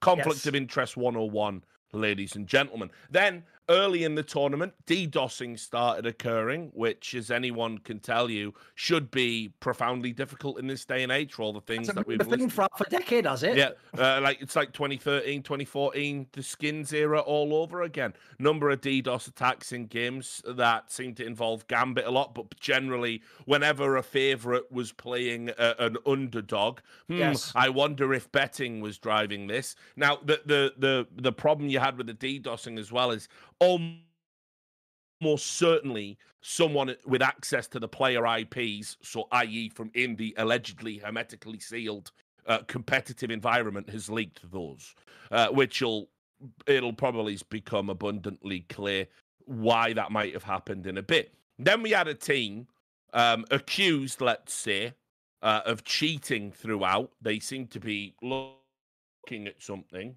right, while they were playing and in bizarre situations. Yes. That was when the camera feed was working. A lot of the time it wasn't. It's a requirement, by the way, in an RMR to have a camera feed for all of the players. I know, I just worked one, and the only tech pauses we had at that event related to that. You have to have them working. They didn't seem to care too much about that. Then you had zero competitive integrity protections as far as I could tell. There was no anti-cheat. I don't think you need one. I don't think it should be disqualifying to not have your own anti-cheat client. An anti-cheat is a sophisticated piece of software. Not everyone can afford to develop them. So that's fine, but maybe something to think about for future RMRs. I mean, you could license someone else's anti-cheat, to be fair. Yeah, exactly. Yep, sure. Easy anti-cheat, or whatever it is, or a direct competitor. But if they would be willing to do it, I think I've seen ESL actually lend wire out to some people in the past. They didn't record player communications. It's an area fraught with peril. Sure. Like the coaching thing, obviously GDPR and all that stuff. So maybe that's not a big deal, but they didn't record POV demos, which is staggering to me. In a tournament of this stature, there are no. If people don't understand, by the way, one of the main problems in terms of players getting accused of cheating is that it comes from a GoTV rendering of what they're doing in the game, which I believe, off the top of my head, aren't they like 32 tick? And obviously people want like 128 tick as like the professional standard in Counter-Strike. So what you're saying there is the demo basically is downscaled from what the actual actions are. And so the most famous example ever I'll use, because it's one that in theory was shown not to be a problem, was the one where Fallen was playing an SK on cobblestone and he did a scout shot, and because of how it like compresses the data to not have to use as much space, it made it look like he just like went along and up like that, but that was actually because it rendered like a diagonal move as like an along and an up basically. So the point here is, if you watch the demo as all the maniacs do, they watch that demo like it's the fucking Zapruder film, and they're like, see, look at this frame. It's like, but you're not actually watching what happened in the game. So what point Richard's making is, with no POV demos, you're actually opening the door to almost anyone getting accused of cheating in the game. Whereas if you can show the POV, looks nothing like that, then instantly the problem's gone in there. Then it was revealed by a Forza player called Zorte that the GoTV relay had there was a GoTV relay in existence for all games that had zero delay, that was passworded. And he only found this out when playing a game because he noticed what he described as Chinese guys sitting there watching their match. I'm happy to explain in a moment why that's fucking outrageous. But then on top of all of that, I just got told today, literally in preparation for this show, by people who worked on that Epicenter broadcast, that in no way was that GoTV relay with 0 seconds delay, even though it was password protected, in no way was that kept under wraps, like under lock and key. That stream was given out to every caster that worked the event, every admin that worked the event, and just various other people around the broadcast side of things. So in other words, and all the admins. So in other words, this highly privileged piece of information that really should be going out to a very limited number of people, your betting data partners, the people running the tournament, and that's about fucking it. Also, other broadcast partners. So, I to describe where this usually goes is like if there are alternate language broadcast partners that are operating productions like that would go there potentially. But you could also send them a delayed feed, and it probably wouldn't matter that much, because the way I'm pretty sure the way it works, I could be wrong about this, but for example, we are delaying our stream by 5 minutes, but if we give somebody a delayed feed and they just broadcast it instantly, then it should be happening at basically the same time. Right. Yeah. So that also eliminates that problem potentially.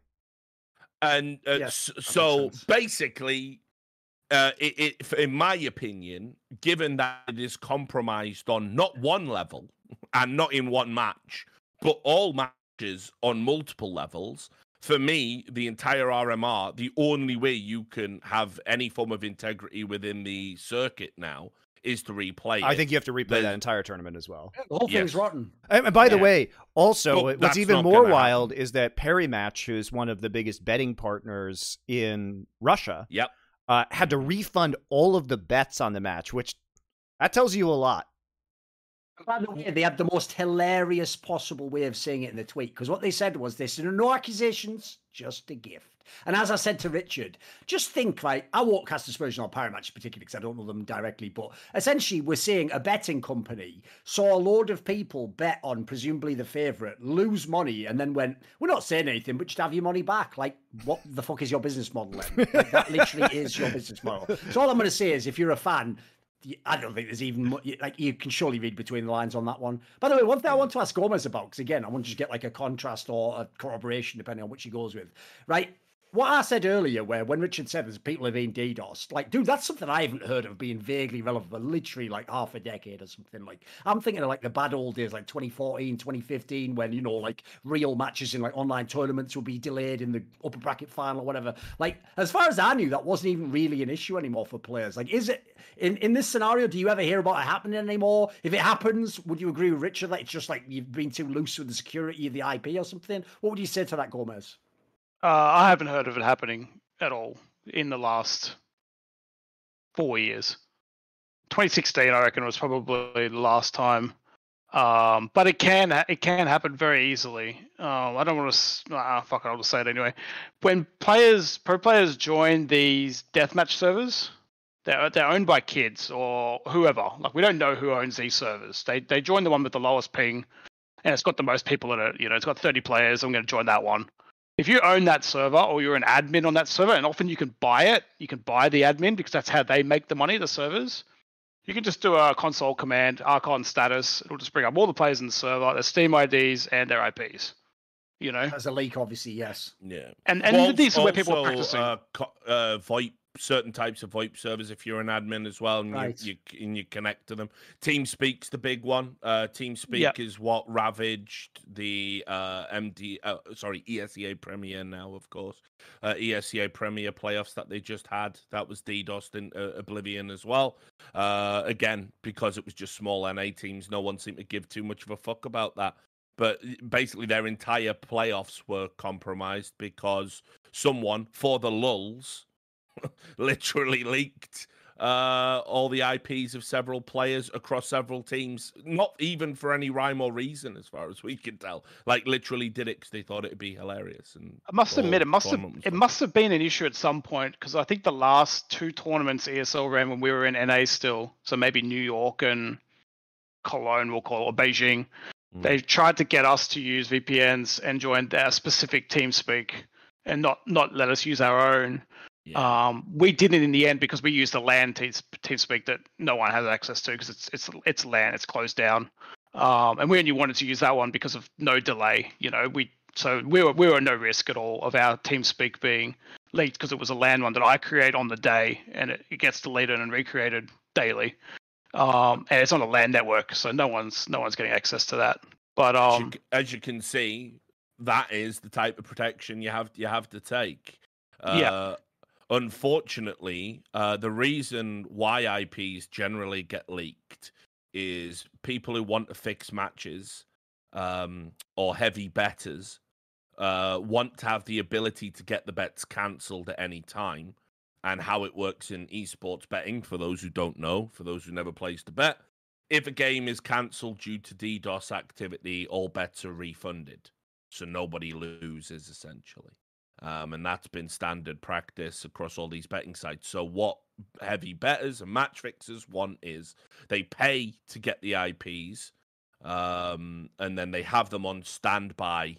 Because if someone's not playing ball, or if there's a win coming their way that's going to cost them money, they deploy the botnet, and the bets get refunded. And that was what was that's been happening in CS:GO since the skins era. And I'm amazed it isn't more prevalent, frankly, in the cash era. But certainly in tier 2, tier 3, certainly in Asia, and the CIS regions, you will see a lot of DDoSing happening at lower levels for that reason. When I saw the pair match thing, I thought it was just a loyalty grab, because like they're fairly new into the scene in the region. I'm not sure if it's been a rebrand of something else, but to my knowledge, they weren't around 12 months ago under that name anyway. And I'm just wondering if they were trying to get more people to come to their side by offering these sort of looser terms. There's like, something that match there, mate. There's something there that I'll just intimate it and let it dangle. But Paramatch are new, and they have come into the space, and they are the official sponsor of Epicenter, the official betting sponsor, and they sponsor a couple of esports teams. They sponsor Fnatic, I think. And it just felt to me that it was almost like a show of solidarity, because Virtus Pro were one of the affected teams with the Akuma match. And obviously, you've got a business relationship with ES Force Holdings that own Virtus Pro. I kind of feel, and this is based on nothing, there's no evidence. I haven't seen an email or had anything leaked to me. I just kind of felt it was more about that there was going to be this full court press because Na'Vi and VP had been negatively affected by the Akuma team. And so returning bets and intimating that there was something untoward helped strengthen their position. Yeah, I mean, definitely. Like, if you bet with Betway, for example, and your match didn't get refunded, your bet, didn't get refunded, and your best friend bet on Perimatch and he gets his money back, well, you know where that guy's going to bet his next one, because it's perceived that the Perimatch are, like, understanding of the industry, and, maybe that match was sketchy, and, like, you can get your money back, and they're totally above board and fully legit, Like, I wonder if it was a bit of just a publicity grab to burn the money that they would have. I think that's a good read too. I think, but yeah, certainly. I guess. Do you want to get into the cheating allegations then, guys? Yeah. Yeah. Oh, right. Well, I'll wait. I'll go last, I guess. Do you want to describe what the allegations are first? Explain what the situation is then. So, sure, basically, as I said earlier, what happened was during the Akuma matches. So, Akuma come out, they play their first game. It's against Gambit.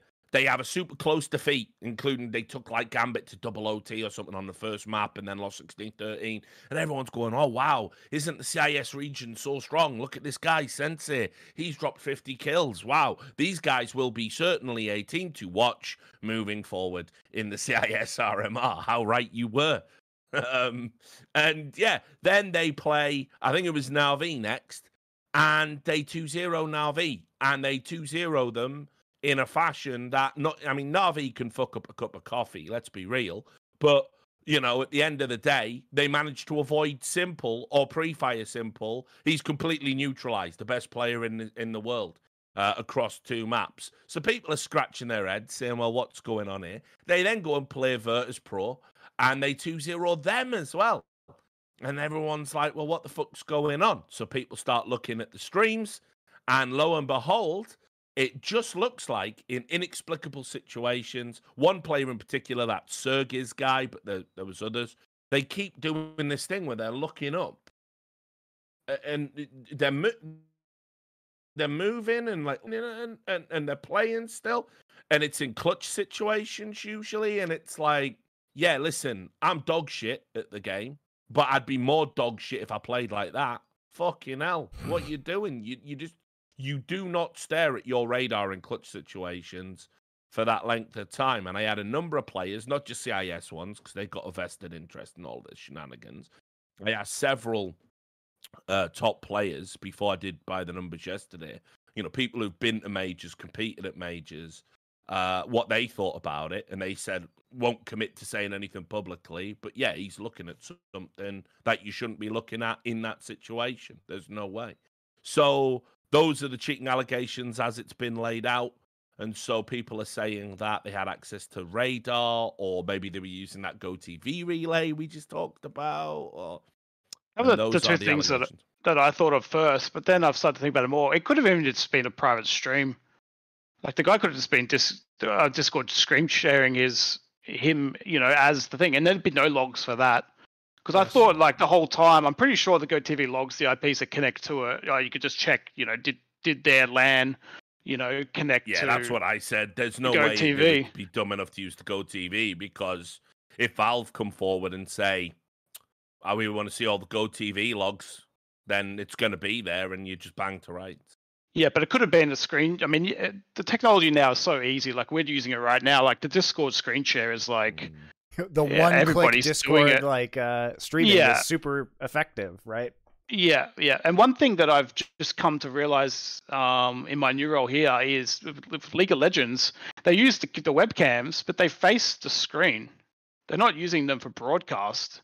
They make them set them up sort of near their, I guess, elbow, and aimed at their screen, so they can see what their screen looks like at all times. Right. That would solve some things, maybe. Yes. You'd have to have stop someone potentially having a setup where you could see the radar of the other person, all this cheat. Yeah, right? yeah. You would see actual cheats. You would see little things on second monitors. You'd see quite a bit. Maybe that's something we need to look at. I haven't really thought it through, but when I joined LoL and they told me, make sure your players have got their cameras facing the monitor, and I'm like, surely you want to see the heads for the production? They're like, no, don't care about that as much. We want to see who's, what's on their screens, and making sure they're not cheating, and making sure the correct players playing. That would seem to be a big concern in League of Legends. And my reply to that was, well, who are these better players? Can I sign them instead? That one does seem kind of stupid. Yeah, who are these people that could possibly play? But so I don't know. Maybe we could look at that for a tournament or two, just to see what people are looking at. I don't know. I don't know what he was looking at. It came out later. I think Chad and Chris J, I think, said there's a bug with the radar and the bomb, which is like.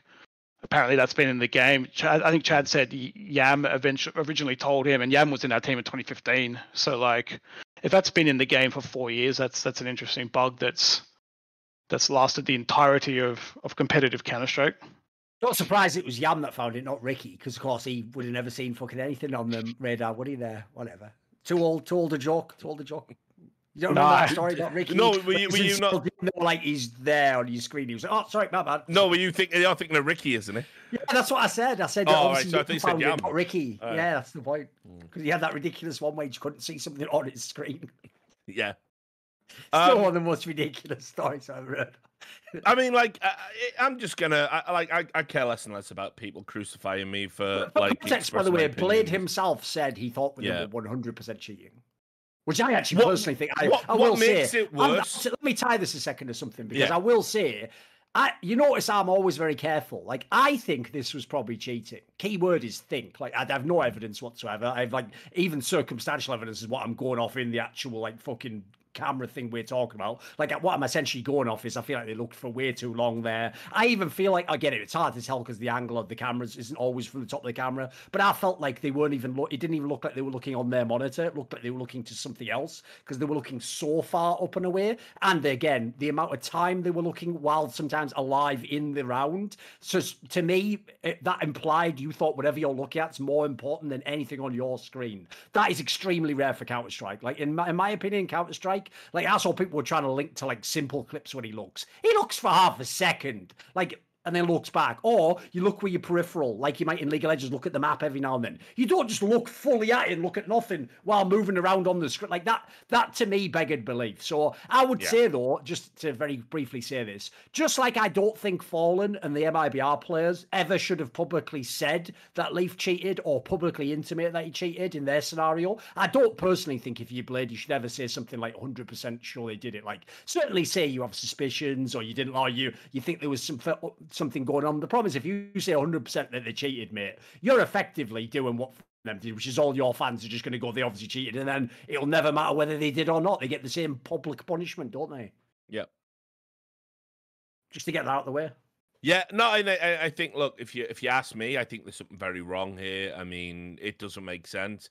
It's hilarious because I've had the same thing. The moronic Brazilian CS fans tweeting at me saying you're a hypocrite for not calling out Blade for saying that, right? So here's the difference: bunch of very good young NA players beat your shit washed up Brazilian team, and right, your mind can't comprehend that's valid. Bunch of people players who no fucker's ever heard of batter the best teams in the world, and then after being accused, immediately can't get to double figures in the rounds. While there is video footage of them looking at something we don't know what. It is not a comparable situation. I think on the balance of probability, I think there is no balance of probability argument for the Leaf situation. There was no evidence. Yeah, Leaf is a cheater because look, he has killed this washed up piece of shit. Oh no, no, that is not that doesn't work for me. But when I see a player constantly looking at something over here while moving around, like he's trying to line his crosshair up and then playing out and doing it map after map, round after round, yeah, I'm going to say that don't look right to me. So, no, it's not comparable, Brazilian fans. So, just to let you know. That was the cheating thing. There was one other thing to say as well, which is that the other area where this team absolutely fucked themselves, and anyone who's followed most of the stories I like to bring up, this is one of the classic trends, which is people get caught, and instead of just putting their heads together and thinking, right, yeah, our story together, what are we doing, what was going on there, what would be a plausible reason, they just go, let's all just say a bunch of random stuff that makes no sense. So, like, what was the explanation? You remember this, Richard? What was the explanation they gave as to what they were actually doing? Like, something mad, like, just looking or something like they didn't even have a good reason. No, there is no explanation. I have a good one though. This is what would be a funny one. I was thinking this is such a boomer reference, but you might appreciate it. They should have just said that they were getting instructions from the Great Gazoo. That's that little alien in the Flintstones. Yeah, no, how can you be asked? No one knows what the fuck you're talking about, mate. Yeah, I do, obviously. I don't give a fuck. That's straight fire, the Great Gazoo. Go and Google that now, everyone. Yeah, brilliant. You've nailed it, Duncan. The straight fire content. No, but for me, I like the cheating stuff. If they could have come up with a good explanation, it would have definitely helped. All that happened is that Sergey's guy tweeted out and said, "I've taken down the second monitor for the next game," and showed that he had a desk that's like, the size of a fucking baby's high chair. I don't even know how he's playing on it. And it's like, that doesn't help, dickhead. That makes it more likely that you had something on your screen, on your one monitor. Like, you're not helping. Yeah, so there is no explanation as to what they were looking at that's been put forward. Yeah. I mean, look, the bigger problem with this whole event is the spectre of potential match fixing. I mean, like, for me, I can't think of a tournament of this stature in esports because I just recognize the signs now because I've been covering it for so long, and I've been working on the MDL ESEA stuff, which is just obviously never going to come out, and whatever, who cares? Fuck CS. But I've never seen a tournament of this stature involving teams of this stature have all the hallmarks of like some shitty Snow Sweet Snow or whatever the fuck they're called. Those cups that basically only exist to serve betting. There's no other reason to have them. And it looks like that. You've got the DDoSing that suggests an admin has leaked an IP to bettors. You have the potential that Akuma were given some sort of stream. Like I said, it's just potential. We'll never know. But spoiler, no matter what anyone in CIS says, we will never get to the bottom of this. You are just going to have to take it on the chin. Another reason why the RMR needs to be replayed from start to finish. But that's typical for match fixing. You give an underdog team no one's heard of a massive advantage, and obviously you can bet with reliable confidence that the underdog's going to win. How can they not? If you have a radar hack, it's a functional wall hack. So there's that. There's the fact that there were no form of competitive integrity protections whatsoever, which, by the way, the implication there would be, why wouldn't you have those protections? Why wouldn't you want people recording POVs or voice comms, right? Or any kind of anti-cheat? Yeah, why wouldn't you want any of that? Well, you know, if people are up to shenanigans for the purposes of making some money on the side, it would be awful if it came out. It would make your tournament look bad. So one way to make sure it doesn't come out is just have no way of catching anyone doing anything bad at all.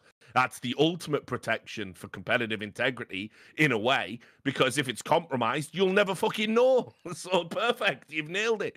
And then just on top of that, the presence, like, you know, the Men in Black of Chinese guys.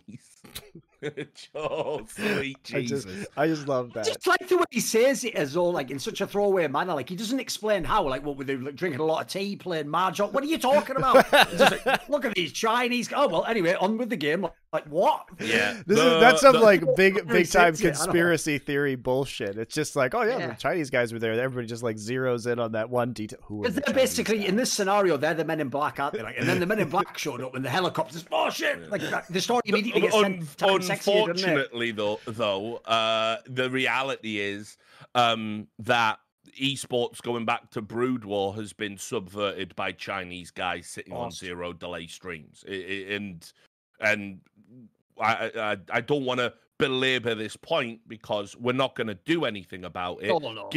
Games developers and big American corporations are beholden to China. That's why you have John fucking Cena coming out and talking in broken Mandarin about how sorry he is. Taiwan is a country. Incidentally, by the way, guys, check your Twitter, Duncan and Monty, because John Cena's following everyone in esports. I'll be dropping a straight fire tweet after this broadcast. Get the fuck away from me, UCCP shill. But anyway, yes, we're beholden to China because everyone loves money. And so, unfortunately, no one's ever going to come out and publicly say the biggest problem we have, the biggest threat to competitive integrity is match fixing and betting. And it all roads lead to China and Chinese crime syndicates. And the Chinese government isn't going to do anything about it. And Chinese development companies that you're partnered with, like Perfect World, aren't going to do anything about it. It is simply the cost of doing business. Not for me, never for me, but for everyone else in esports. So let's be real. Yeah, there were some Chinese guys sat on a stream, probably using that data to feed back to a betting syndicate.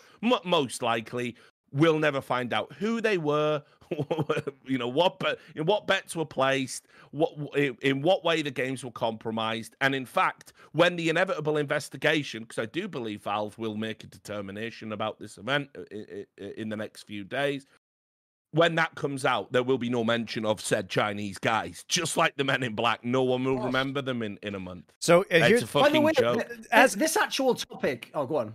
Just as a quick sidebar, there have also been other conversations about whether betting should be allowed in esports, and the answer is unequivocally yes, because it's going to happen anyway, and we can either do these partnerships with more above the board companies who are regulated, who are registered as betting corporations, or we can have a black market of gambling, guys. So there's the two. And the nice thing about doing the regulated side is that the esports industry actually gets money from it, whereas the other way, it's illegal, super shady, results in match fixing, and the industry itself gets none of that revenue. So anyone who is saying that we shouldn't have betting sponsors in esports is incredibly irresponsible, in my opinion. That is a complete sidebar. And also, you don't know what esports industry you're voting for because you're voting for an incredibly tiny one at this point in time. Yes. If it hasn't all that betting money, that's just a fact. Like, you're not going to have the shows you want. I know that this is like fans going, I should have all of these things and then ignore all the realities. It's like, that doesn't work. No, another point, this is why, in my opinion, it also all goes back in light of what ended up happening to what Richard said at the beginning about, like, look at who you're hiring to do this RMR Epic League through Epicenter. Right, remember, think about who Valve literally sat down and vetted in this regard. Anyone who knows anything about Epicenter when they came into the scene in, I think, 2016, was the people behind Epicenter, ES Force, owned Epicenter, a tournament circuit. Teams that played in Epicenter, so in 2017, the final of Epicenter was Virtus Pro, owned by ES Force, against SK Gaming, owned by ES Force, playing a final of a tournament owned by ES Force, which, as far as I know, they also owned a betting company. Was it Esports Bets? Was that it, Richard? Do you remember? I can't remember off the top of my head. Which one it was, so I won't say then. They'd owned a betting company at the time, though. But right? Yeah, Even though I'm not claiming they did anything with that. I would be very suspicious about someone who tries to own the tournament, teams that play in it, and the betting company all simultaneously. Because I'm not saying they did do something, but that would be wide open to abuse. Like in obvious ways, you could tell the teams to throw, you could benefit certain teams, you could directly profit from the teams throwing or losing games. Right? In those scenarios, how Valve's looking at that and going,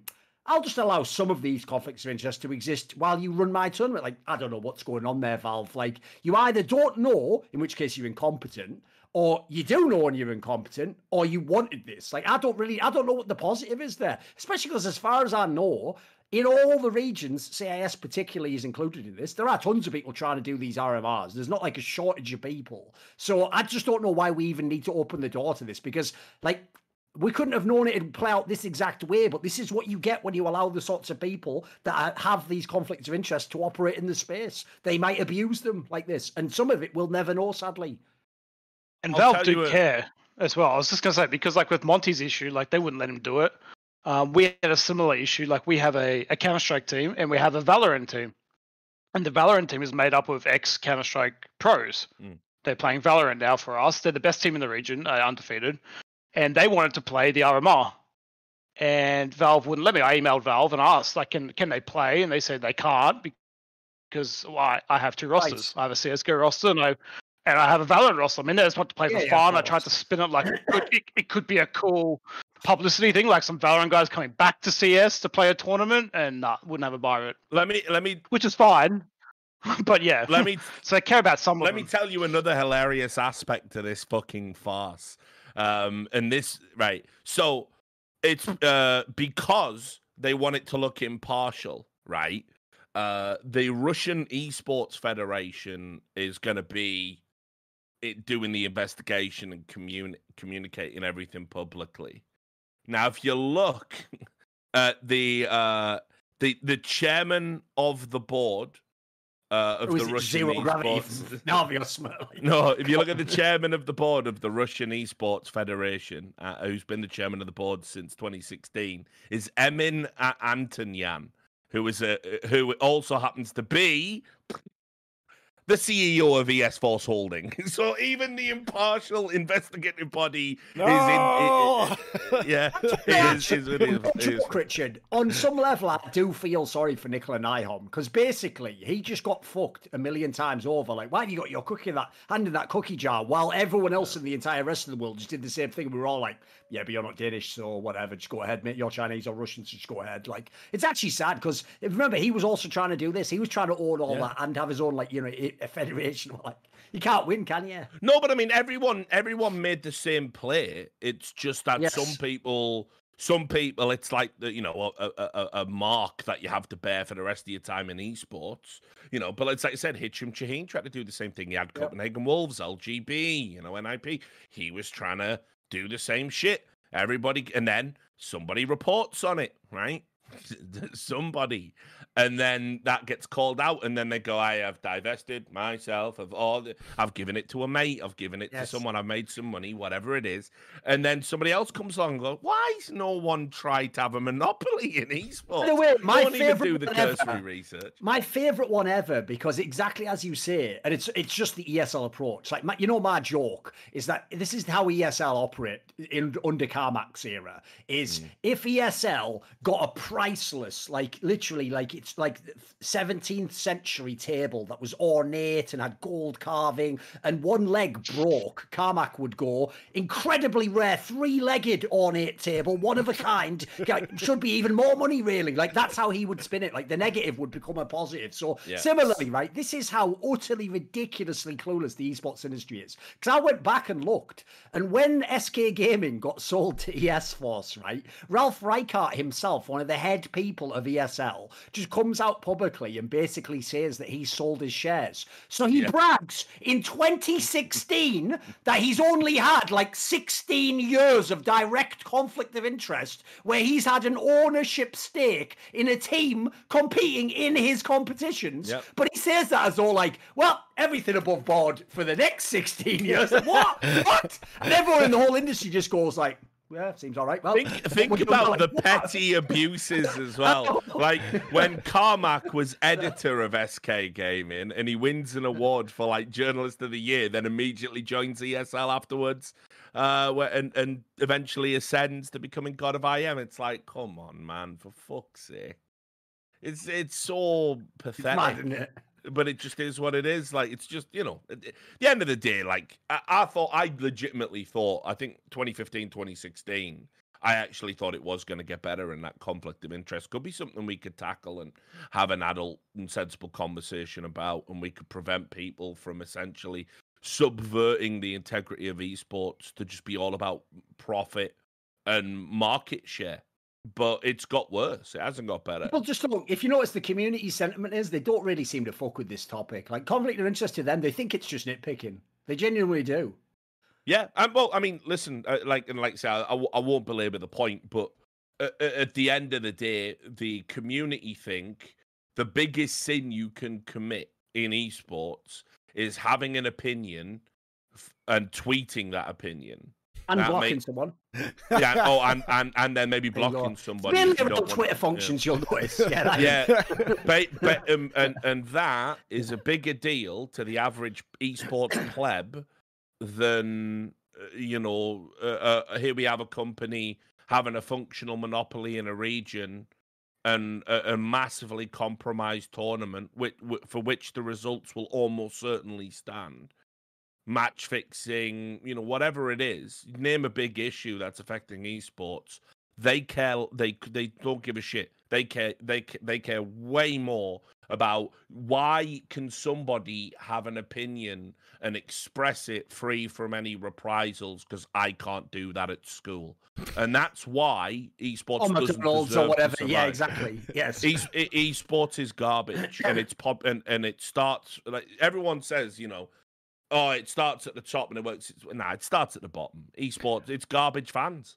Yeah, but I think the even bigger problem is that the companies then take what teenagers say on Twitter, and because they can't tell that they're just like teenagers, then they make business decisions based off of that, when that it's completely irrational and these people have no idea what they're talking about and aren't actually going to change their behaviors of watching or not watching an event as a result of the words that come out of their mouths. Oh, the pandering that goes. Yeah, the pandering is just wild to me. Yeah. It's like they treat these voices as legitimate without knowing who's behind like the anime avatar. You know what I mean? It's like, you're 14 years old. I'm not going to listen to you. Like, I know. If I have to see like another fucking prominent esports figure doing some like fucking Reddit apology, and there's people in there, like licky bum flap 42, and they're going like, I'm so deeply so. It's like when Tiger Woods apologized for having an affair. I don't care, mate. Go fuck around as much as you want, son. It don't bother me, right? Who are you actually apologizing to? Well, you're apologizing to the media, and you're apologizing to all the sticky beak curtain twitchers that have got fuck all to do with their lives. Used to just be bored housewives. Now it's fucking 17-year-old plebs who think they're smart because they might be going to university. Spoiler, it doesn't make your life brilliant. And it just puts you massively in debt, and I couldn't be happier for you, you cunts. But yeah, that's just what, the pandering that goes on. Like, what, their opinions worth listening to? Is it their decisions worth listening to? Ridiculous. Their selective outrage is worth dictating the whole direction of a business. I just like of an entire industry. Friday that they're just losing money for the degree or whatever. It's something, I guess, Richard. No, listen, I've reached the stage in life now where it's like, back when they used to say, oh, Richard's just a bitter old man. It wasn't true. Oh, it's true now. I hope you go to university. I hope your degree's shit. I think it's brilliant that when I went to university, we did drugs and had sex and it was wild. You're not doing any of that. You're just getting in debt. You're having no life experiences, and you actually come out more socially inadequate than when you went in. Brilliant. Good. You deserve that. You deserve that. Fuck you guys, all. listen, when Richard was there, it was wild parties, indiscretion, like the time of your life. You guys go to uni, you're already 100k in debt before you step in the door. You go to step in the door, you see someone come along, you hold the door and go, sorry, ma'am, instantly misgendered, Title 9, you're out, you're wrecked, your whole family disowns you, you're dead by the end of the week. You know, Yeah, so yeah. welcome to esports. Yeah, yeah, it's dead by the end of the week. The esports story. But yeah, I'm just like, at the end of the day, if this is who the industry serves, then I don't want to serve the industry. It's nonsense. I mean, on a serious level, I mean, there's no sense of proportion or priority. We're not interested in fixing any of the problems. The problems have not only persisted, but progressively got worse. Players have got a better deal, and then they wield that power disproportionately. So you get dickheads like Chris J, who still hasn't figured out what an association actually does, yet talks endlessly about what an association can do and should do. You know, like players talking down to admins, despite having all the power in that dynamic, in the red carpet rolled out. You know, I'll give you one of mine. One of my ultimate peeves, because it lines up with this topic actually about how people selectively choose what to be outraged at and what they're upset about. One of the things I hate is the fact that if you're a company, you can do like what would be considered 1,000 offenses for an individual, and you will never be held to any standard. Like you could make a game, right? You could then, after making the game, rape people, steal from them, deny them basic things that the law would say they should have, just mistreat them in an arbitrary and capricious manner, right? If you're an individual, and as Richard says, you do a bad tweet, it's the end of the world. Like you get involved in one scandal, it's always brought up. Because people want to play that game, they'll just forget everything. They'll just go, who cares? Men in Black myself. Oh, well, yeah, I'll just keep playing the game. Like companies, somehow, they never carry the can in the way other people do. That's why actually, essentially, to bring it back to the original topic, we start with the Flashpoint thing. The real mistake of Flashpoint was that me and Monty were the faces, and so we put a human face on it. If it had just been a company, people might have hated it, but they wouldn't actually, as far as I can tell with this track, they wouldn't respond in the same way, you know? They just can't handle people, but somehow companies are out to fuck them up the arse all day. Which is also funny like, well, because it's the end of the world. One of the things that Flashpoint has done and continues to do, right, is just be transparent. Like, I come on this show. I Four Horsemen myself, by the way. Four Horsemen myself. Come here and explain in nuance, like, all the things that happened. Say, like, oh, yeah, it was messed up in this way. Like, these are the mistakes that were made. We've always answered questions that the fans have as transparently as we possibly can. We've been hands down the most transparent tournament operator on the planet, like in any esport. That's just true. Do you guys not want that? Do you just want to be fed bullshit all day? The answer is, sadly, by the way, they don't. Because if people don't know, one of the things we did last year, it's one of the reasons why I was pissed with like the nature, like the contract I had. Every week, basically, I think on the top of my head, we probably did at least 20 of these episodes. We just did like a weekly show where we would address questions from the chat about these topics and be as transparent as we could. Spoiler, all those people who claim they want transparent, no one would turn up and watch the shit. There's like, it's like 200 people watching it or something like. No one actually, as usual, you all complain about stuff you don't actually want. Y'all are the people, basically, who spent 20 years going, right up McDonald's serve the breakfast in the afternoon, and then you don't go and buy it. You don't go at 4 p.m. and buy an egg muffiny, spoochy McBurger, do you? You just fucking go, actually, I don't feel like that in the afternoon. It's like, you're the twat that ruins everything, pretending you want stuff. In the afternoon? I've already had my breakfast. Yeah, exactly. I know. You're the ones who are asking for it. What the fuck? I know. So GoMeZ, anything to add about the CIS RMR? What would you do? How would you handle it all, mate? Oh, where to start? Yeah, nice easy question for you. Yeah, no, I don't understand why the RMR is all different organizers either. Like, why is that a thing? Yeah, is it because they don't want to? Is the cost too high? Like, I mean, Monty, can you answer? Did you guys apply for multiple regions, or did you get given a region? Or we did apply for multiple regions, but not at the same time. So for this RMR, you just targeted EU? Yes. And the reason is, like, it would be very hard for us with the space that we have to run multiple RMRs simultaneously at a good level of production. It would also probably be a very different sales process for partners, because we, if we're doing this, the CIS RMR, we're trying to attract more like Russian-based sponsors or whatever like that. So there's, if we do NA, like, it's very different than selling for EU. So it'd be hard, I think, to sell across multiple regions at the same time for sponsorship.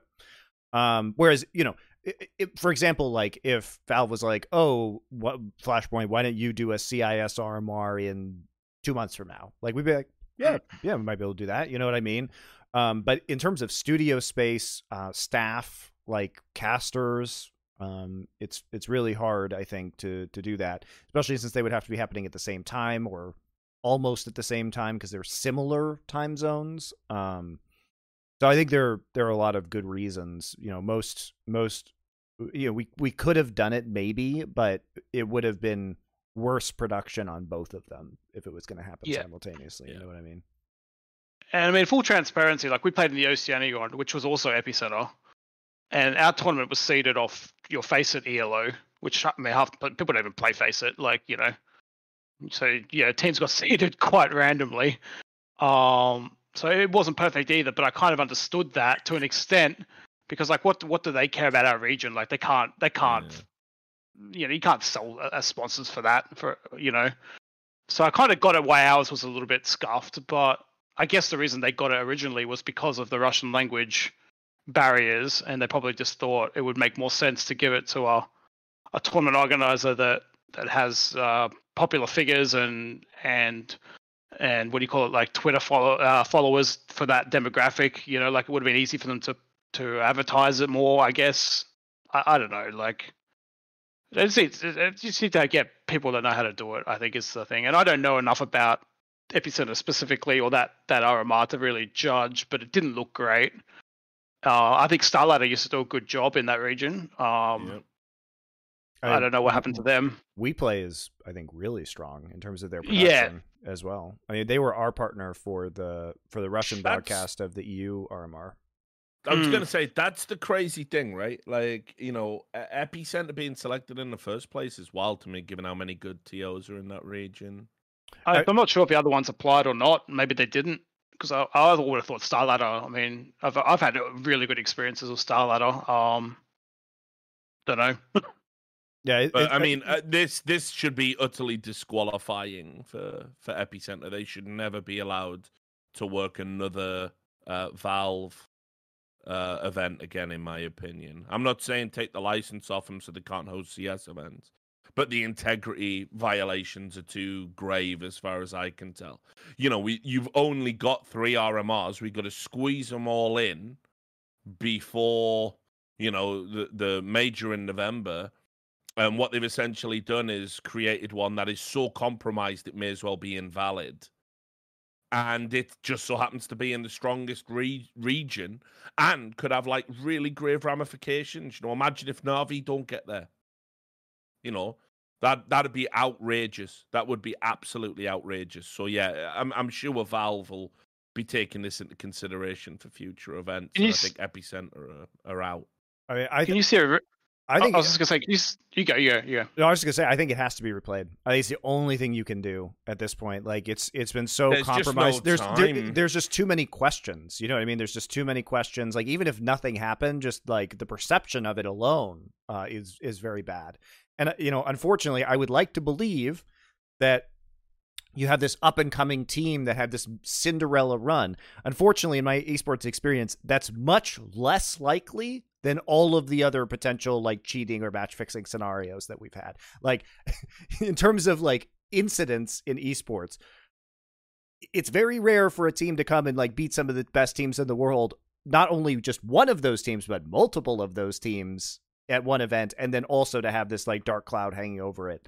It's really bad, unfortunately. Yeah. What were you going to say, GoMeZ, mate? I was going to say, do you reckon there's a chance Valve run RMRs on their own servers and own equipment to cut down on some of these issues? I mean, most of these functionality exists, like the map vetoes and all that exists in the client. Like, yeah, I don't know. I think probably not. I think one of the reasons why we've got the system we've got is that they can hand it out to regional operators and basically have them be the person that does all the troubleshooting and I don't think Valve are interested in getting their hands dirty, so to speak. But what I will say is I do think in terms of the integrity issues, they are going to be more hands-on, I think now. I think because it's an RMR. I mean, like, I talked about this when they banned all the cheating scumfuck coaches, right? Like, it was finally Valve making a determination on something that happened external to a Valve event and they handed out bans for Valve events. That was unprecedented. Then they went and revised the VAC ban rule. That was unprecedented. And so I think, if I was a betting man, I would I think Valve are all over this. I've seen a lot of people in the community going, Valve aren't even doing anything. It's like, what? How the fuck do you know, dickhead? Like, they haven't said anything. But if they're doing an investigation, you wouldn't, Plebby McPlebbington on Reddit's not going to fucking know about it. Let me put it this way. We in the industry often don't even know what Valve is doing. So there's no way that you guys know what Valve is doing. And it's not that they're not doing anything. It's just that Valve does things on their own time, and they don't have a giant parade down the street to let everybody know what's going on. They're going to investigate it internally, and they're going to come out with a decision that they feel is correct, right? And they move in mysterious ways, and the problem with doing that is it makes people question whether you actually exist in the first place. It's true. Yeah. It is. Got Dan Valve taken care of on that one. So yeah, so I think they will make a comment. I think that's around the corner. I just don't know what the options would be. Because I agree with you, Monty. I think, mate, like you do have to replay the whole tournament to fix the integrity matter, but you can't. It's logistically impossible. So I don't know what the next compromise I would make would be something like maybe, because half the problem here is you can't just make it the next RMR because, for example, some teams might not qualify for it. Like maybe the Akuma team doesn't qualify because, they would have actually missed the points if they end. So whatever the scenario. So maybe you have to do something like, I know this sounds fucked up, but like do another qualifier, have a mega RMR that has twice as many teams or some shit. I don't know how you do this to accommodate and double the points or something. Like it's not perfect as a compromise, but it's better than having these shit results. Yeah, there's two solutions that spring to my mind. That are probably not really solutions, that might be stupid, but you either declare it invalid and then you take all of the points accrued and you distribute them evenly from every team that attended, or as you say, you declare it invalid and you add the points that you would have got from this RMR onto the next one. Yes. But that isn't fair because then it's doubly as important. Certainly. Yeah, that's as I said, there's no perfect solution in this scenario. Yeah. You can't replay, They could just delete it and just pretend like it never happened. And then the first RMR is the next one. Just no points. Yeah, I mean that's possible. What I would say about that is I would feel incredibly aggrieved if I was, a Spirit, I guess. Yeah, Spirit, like Spirit Gambit. Both did well at that event, and it's like, obviously Gambit's the #1 team in the world. You don't want to be fucking with that.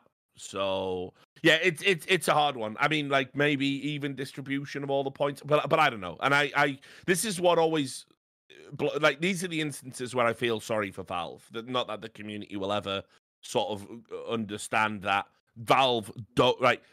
I'm sick and tired of people like summoning Valve like the fucking horseman every time there's a problem like this. It will be better if this could be resolved without them, frankly. It would be better if we could run a tournament from start to finish without Valve having to come in and make a declaration. It makes us look incompetent. It makes us look like children. And on a long enough time scale, Valve will get incredibly bored of having to do it, and they'll stop doing it. And then the next thing that follows is, if they stop doing it, they'll simply stop having the tournaments and the majors and everything in the first place. Also, for the other people within the esports ecosystem, maybe wait a little bit before you start flying off the handle on social media, because as we found out from the entire Flashpoint issue, it was, it was the server's fault. It was the tournament operator's fault. It was Flashpoint's fault.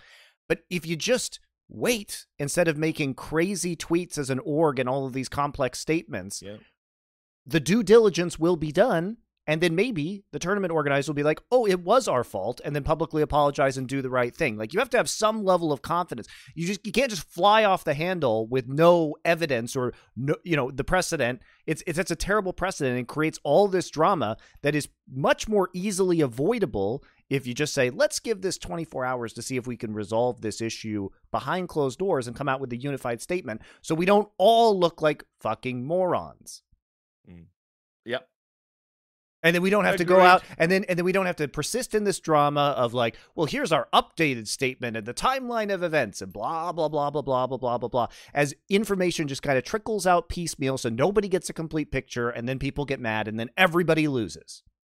Because nobody won in that situation, right? Like, yeah, NIP looked bad. Anonymous was probably the biggest winner, but even they kind of looked bad, right? Flashpoint looked bad. What was the purpose of doing that? Because we were going to arrive at the same place no matter what. I mean, obviously the answer.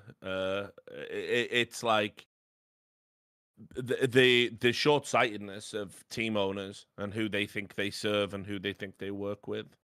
If there's no like direct with them, they'll immediately go and try and leverage the fan base, won't they? So, I think he's has to just go on, probably some answer the door or something for a second. Yeah. Oh, no worries. Yeah, it's okay. Don't worry about it. We need to get into the questions anyway. I feel like I feel like we've kind of exhausted. When he comes back, we'll tell him he can just leave, and then we'll set up the cameras or whatever. Nice. In the Q&A. Yeah.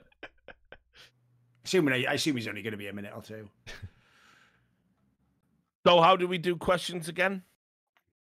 We will do. They're already in like for people to know, you have to have like the grog coins, and you have to have 25 of them. So you buy the coins and you go to the grog lounge, isn't it, on Discord, Monty? Yep.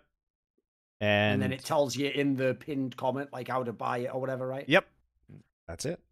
You nailed it. There you go. See. So we'll start with some of the questions now while we're waiting. All right. So this is funny. As gamers, how have you gone about overcoming skill level plateaus in the various games you play / have played in a competitive and serious manner? Well, for me, guys, I didn't do that. That's why I'm not a professional player. I made a conscious decision that I am not going to grind games, and instead I'm going to watch film of the games to be an analytic commentator and a color caster in certain games, right? So for me, it was choosing how I was going to spend my time. I chose to spend my time watching the game instead of playing the game very deliberately. Had I continued, so no, I didn't ever overcome that problem, as it were. Oh, by the way, GoMeZ, we're doing the questions now, mate. So you can go. Like, thanks for coming on the show, mate. Yeah, thank you. Unless you have any final words, it's been great having you on. Thanks for having me. I just had a random guy at my door. He got his apartment mixed up at 4 a.m. So thank you for staying up so late. We appreciate you. Yeah, no, it's all good. All right, Matt. It's all good. I'll leave you guys to it and peace. Enjoy the questions. Yeah, look after yourself, brother. You take care. Catch you later. See ya. I expected he was going to at least work in some joke, like he was talking Chinese or something. I think he was telling me, asking me what I was doing on the call. Chinese guys. So, you know what I mean? Like, no. What would you say? Because I know Richard plays Dota quite a bit. So, like, do you have any like approach to getting past skill plateaus? I mean, listen, and it's not like obviously I'm not like super high skill at Dota or whatever. I've played about legend level. That's like shit tier 3K, whatever. But yeah, like this is true for any game, and it still blows my mind to this day how many people don't do this. Best thing you'll ever do is go back and watch your own play. It's incredible right? People don't do this. Yeah, I know, right? People don't fucking do it, mate. In CS, they don't do it. And let me explain, right? There's two parts to this answer. But the first thing is, like, you have to watch your own play so you can contextually understand what you're doing in a given moment, how it relates to a broader, the meta game, essentially, in the sense of what's happening in that game, all the shit that's going on around you. But also just little things like people become utterly convinced, and this is why, CSGO is not a serious community. The amount of people that cry cheats just because they've had their head banged off. And if you go and watch the game, you will see no one's cheating, mate. He's watch it from his perspective. Online games perspectives don't always align. What you think is happening isn't necessarily true. So all that's important. But yeah, watching your own play. And then the other thing, watching your own play will only take you so far, right? Because if you're shit, if you're a scrub, you can see something being suboptimal, but you don't know how to make it optimal because you're shit. So you have to find somebody else who isn't shit. And the best thing I ever did in Dota was I got a guy, a friend of mine, who's like a very, like divine level player. And basically he taught me how to play. And I play with those guys regular. And one of the things we do after our games is we literally fire up Discord. We stream the last game. You did this here, Richard, and it was fucking dumb. And this is fucking why. And you don't do it in your next game. and then your theory with something like Dota, and League to a lesser extent, you're always building stuff up, in your mind, and it's theory that you can apply. Then they patch the game and it no longer applies. So, but yeah, that's what you have to do. And like for CS players and FPS players, the amount of people that have never watched their own playback is incredible. It's staggering. I would say probably about like 80-90% of players that claim they want to learn and go pro or whatever don't do it. It's mad. It's the fastest way to get better. For sure. I actually do have a video I made on my YouTube channel. It's for CS, actually, specifically. It was called something like How to Improve, and I basically go over, I explain how to focus on the fundamentals, how to, gradually, incrementally change what you do in the game. So that's the serious answer. The not so serious, but absolutely real answer is I actually have a superpower none of you people have, which is I don't give a fuck what my rating in any game on this earth is. So when I play...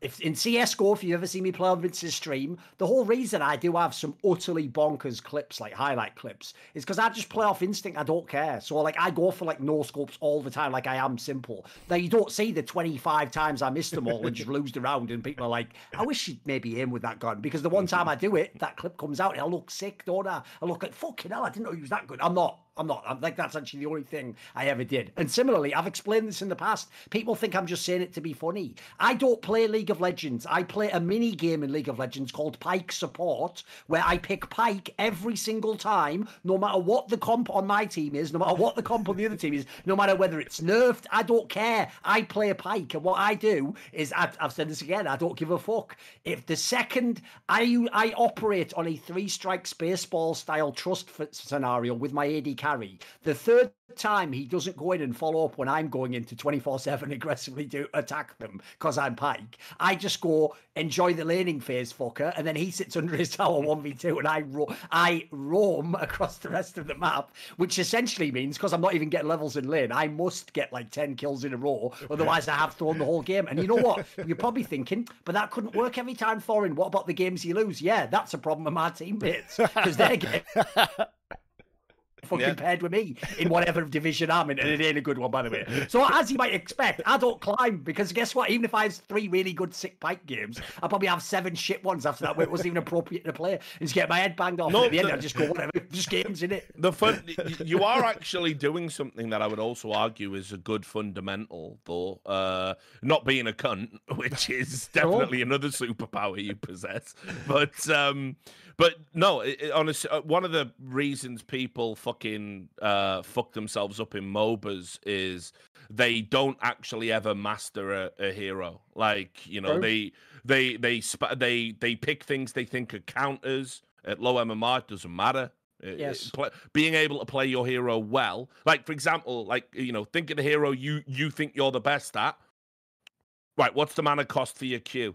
Bet you don't know, and you don't, right? And then, okay, so what's a QW combo look like? What's the cooldown on this spell? I guarantee, again, people who think they're serious at MOBAs can't answer those questions. It's like I've got a very small hero pool of non-technically demanding heroes in Dota, but I play them all well. I know my cooldowns. I know every matchup I'm going to come into in the lanes and who I can fight and who I can't. And you need to concentrate and focus on that. If you think, oh, right, well, I want to play carry this game and I'll pick Troll, isn't he strong this patch, and you've got 10 games, you deserve to lose.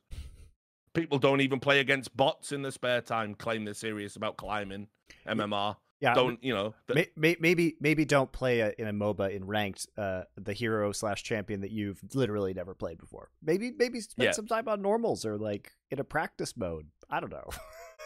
So you don't need to be a one trick by any stretch of the imagination, but there's a reason why so many of the people that accrue the most MMR in League, especially, there's a reason why so many of them are, because it is better to play one hero well and understand every matchup in the game and understand every itemization path depending on game state than it is to play 10 heroes mediocre. Also, team composition only really matters at higher level because there's so many mistakes being made in solo queue games that it's kind of irrelevant most of the time. Yeah, if you're not in a position where the other people in your game are talking to you on a voice chat about and explaining what they're going to pick and why, and could you pick this to enable them or whatever, if that's not happening, your pick literally doesn't matter. Yes. It couldn't matter less. All right, here's another question. What incident in front of you has mentally broken an analytical broadcast talent for an esport the most behind the scenes when it comes to the idea that viewers don't actually care about real complicated tactics? For example, I think Thorin in some stories referenced like Yanko or Sponge in CSGO getting really upset because they did some in-depth analysis and no one cared. Similarly, no one watches Freak's patch notes for League of Legends. That's not even Freak's best content. Like, his patch notes are good, but like also his like XP versus gold value content is super good. I mean, it's tilting, right? Because you love the game and as an analyst, spend thousands and thousands of hours watching it, and you're trying to impart that knowledge to the viewer. And it doesn't, I still get tilted because it doesn't matter that I did hundreds, if not thousands of games of League of Legends over the years, and no one remembers my actual analysis. They just remember me blowing a train whistle. Right. Yeah.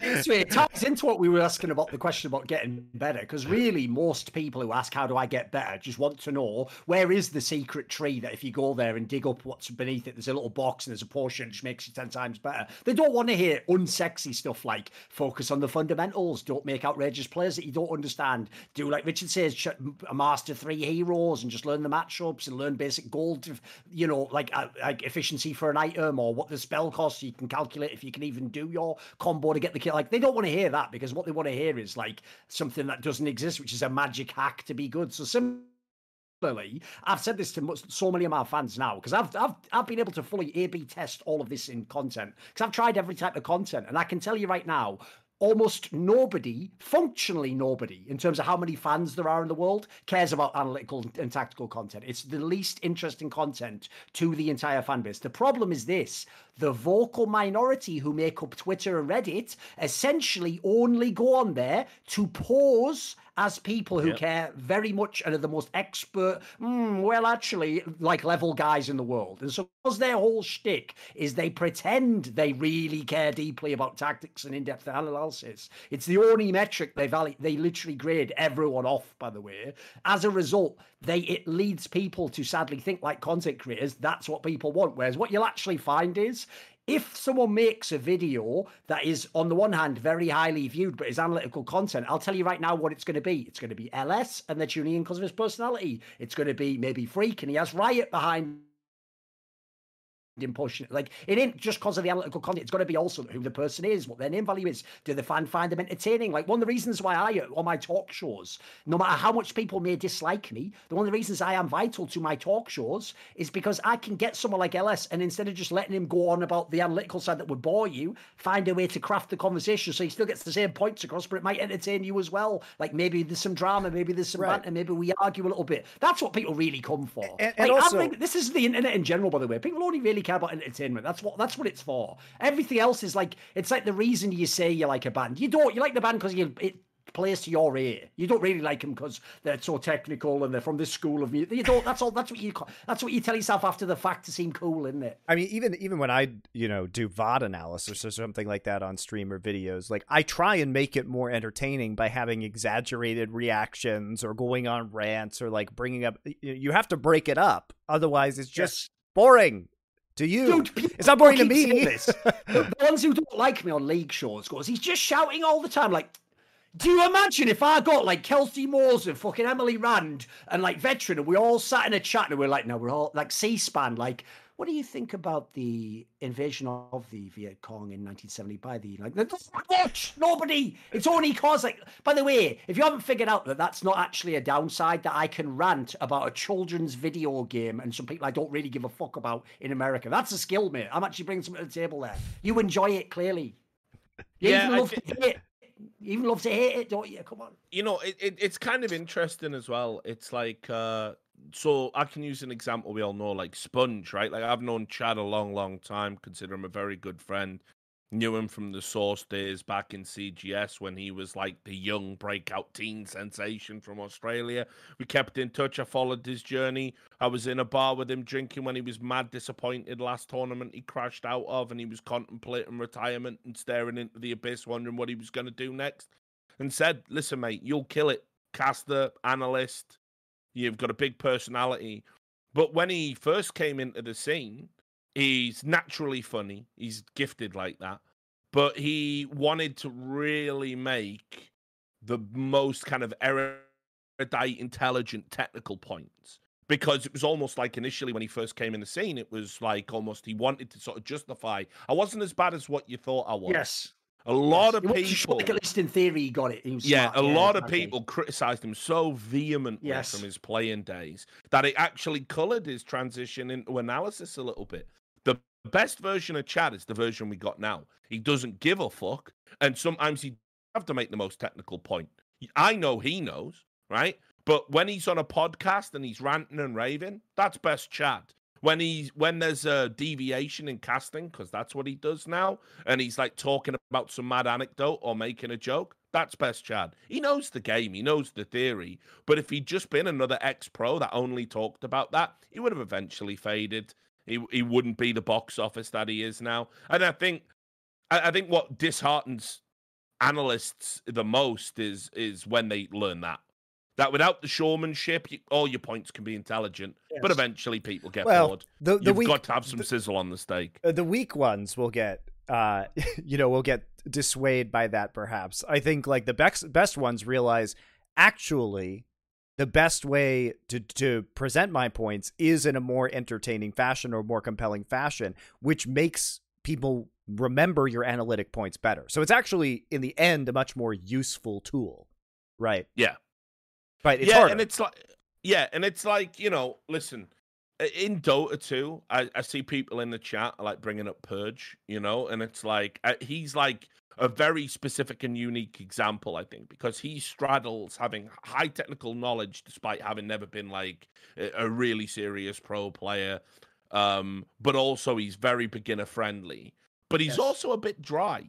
And this is why the best content I think you get from him is when it's either him by himself in a short burst on a broadcast, like the Weatherman segments that we used to do for Yanko and stuff. That he's great at those, nails those. They're tailor-made for him because he doesn't outstay his welcome. Or you have to put him with someone like Sir Action Slacks. Or Day9. I mean, you really saw like his partnership with Day9 and like him teaching Day9 Dota was hugely successful. For a good reason, because Day9 provides the entertainment value and the foil of the beginner to Purge's expertise. Yeah, and like I think actually the one area Dota's massively improved in terms of like desk talent lately is their analysts have all got better. Like BSJ, I think, has finally given up on the notion he's gonna win a TI for NA or whatever it was. I like him. I think he's really good. I think Jenkins is great. For me, he's the like really underrated dude in Dota broadcasts. Got a lot of time for that guy. He's got a very dry humor about him, knows what he's talking about, great voice, great syncopation of speech, like very fucking accessible. So yeah, I think, but if you remember, if you go back 2 years and you watch the Dota desk, man alive, dry as fuck. Mate, it was horrible. Like Clockwork in orange, mate. Like my eyes really were bad. held open. So, now they've realized it's the lesson we all arrive at, that it is an entertainment product first. And if you are not entertaining and only educational, you will not survive in this business. All right. So this is a good one. Who deserves the Esports Crybaby Award so far in 2021? Excluding the obvious picks of Nip, Anonymous, Device, since they would be contenders. I don't even think they're the biggest contenders. I think this was a one-off blip about one game. For me, it's the League of Legends owners crying about the import rule in LCS. That has got to be, so far, the biggest crybaby bullshit. Because that's just covering up for their years and years of neglect of developing a truly good amateur scene in North America. So, I mean, the fact that they want the system to change because they were negligent in their own duties of developing amateur talent is staggering. Yeah. Yeah, sorry, I'll let you jump on this one, Duncan. I don't think I've got one for that one. Who? I can try to think who's complete. To be fair, by the way, Navi fans could be in the mix.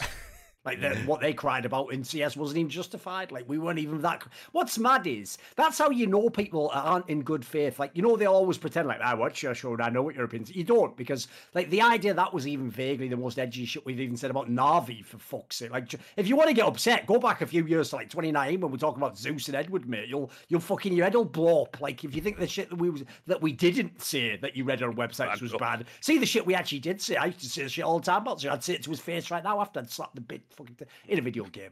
In a video game, if there was a slap feature, like maybe GoldenEye, if I was playing GoldenEye with the chop mode, whatever that was. Time splitters, mate. Time splitters. There we go. Time splitters. That's in there. But yeah, basically, wasn't a fan of that guy.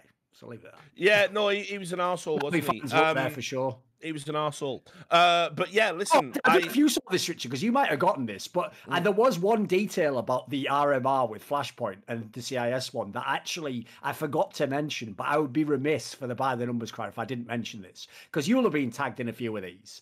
Right, just when you think to yourself, right, that's about all the scandal and outrage you can have, there was a few Brazilian fans who were tagging me and Richard going, if this had been Brazilian players, of course, who'd said that someone cheated, like they're saying about Akuma, you'd have said all. It's like, so again, I hope we're all aware that in every scenario, even ones that don't relate to them, Brazilians are the ultimate victims and are always the ones that are being persecuted. So in this scenario, the fact that we didn't say anything is actually, again, why. Bloody hell, Richard, we've done it again. We've done it again. We have done it again. It's hard for me because I've got obviously recency bias affecting me. The NIP saga that we've obviously talked about is so staggeringly pathetic in retrospect, and I know yours has to be the Rocket League community short for 2021, Richard. Surely they literally had thousands of tweets saying he's blocked me, I blocked me, he's blocked me, he's blocked me. Yeah, but the thing, but it's like I said earlier, they're just, they're fucking all like 13, 15-year-olds. Just for comedy alone, you should watch this video he did about the Rocket League one. Because in it, he has that part where, that famous song, the one that Benny Hill did, Spanish Flea, sorry. Yeah. You know the one? He just plays that music as he scrolls all the ones where they're saying he's blocked. And it lasts the whole length of the song. Like, there's just thousands of, like within like a 40-year period, they'd tweeted like thousands of times, like Richard Lewis, all of these. It's outrageous how mentally ill this one is. Like, you won't believe, because genuinely, you would think he was using hyperbole if he said it was that many. But when you see it, you're like, what even is it? It was like when the Overwatch guys got me trending. That was pretty funny. So, shout out to the incredibly crybaby Overwatch League community too, because the latest one for them was when they announced that Overwatch 2 is going to be 5 versus 5. They mounted this crybaby campaign being like, but what about the off-tank players' jobs in Overwatch League? And then as if that's like a legitimate concern to a competitive discipline.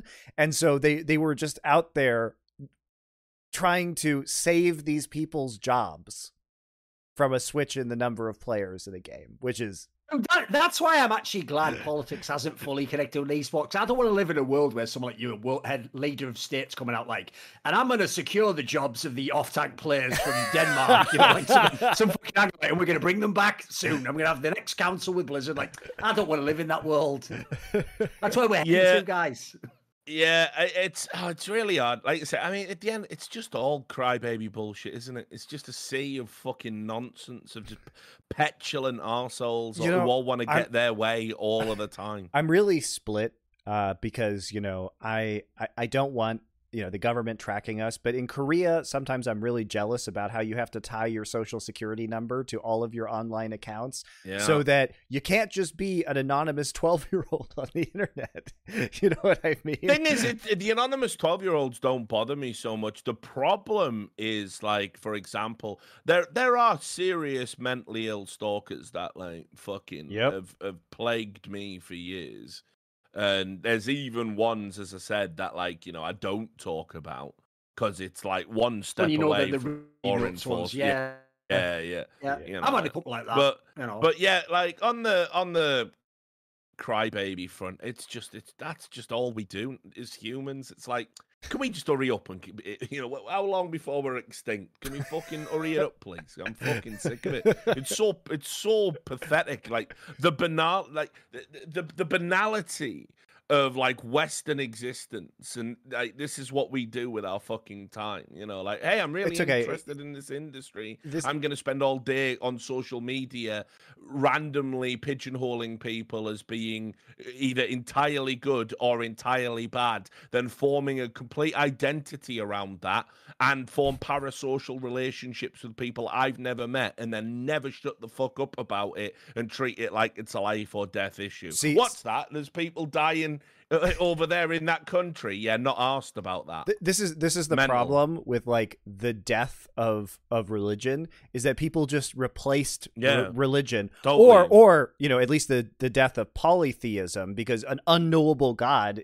in monotheism that you can't even contain in your mind doesn't actually solve any of these human psychological issues that they have. So what they do is they just replaced like Zeus and Hera with like esports players. 3 clicks, fill it. Yeah, dude, that's the worst thing of all, though. Like, listen, I have plenty of opinions and some certain dislikes towards certain deities in the world, but most of them at least have, like, you know, some codified, like, you know, moral laws and teachings that people could benefit from. People have taken those gods and just replaced them with, like, reckless, and now the main, like, fucking, like, the number one, like, cause in the world is just K-pop slightly bands. passive as an AD carry, like.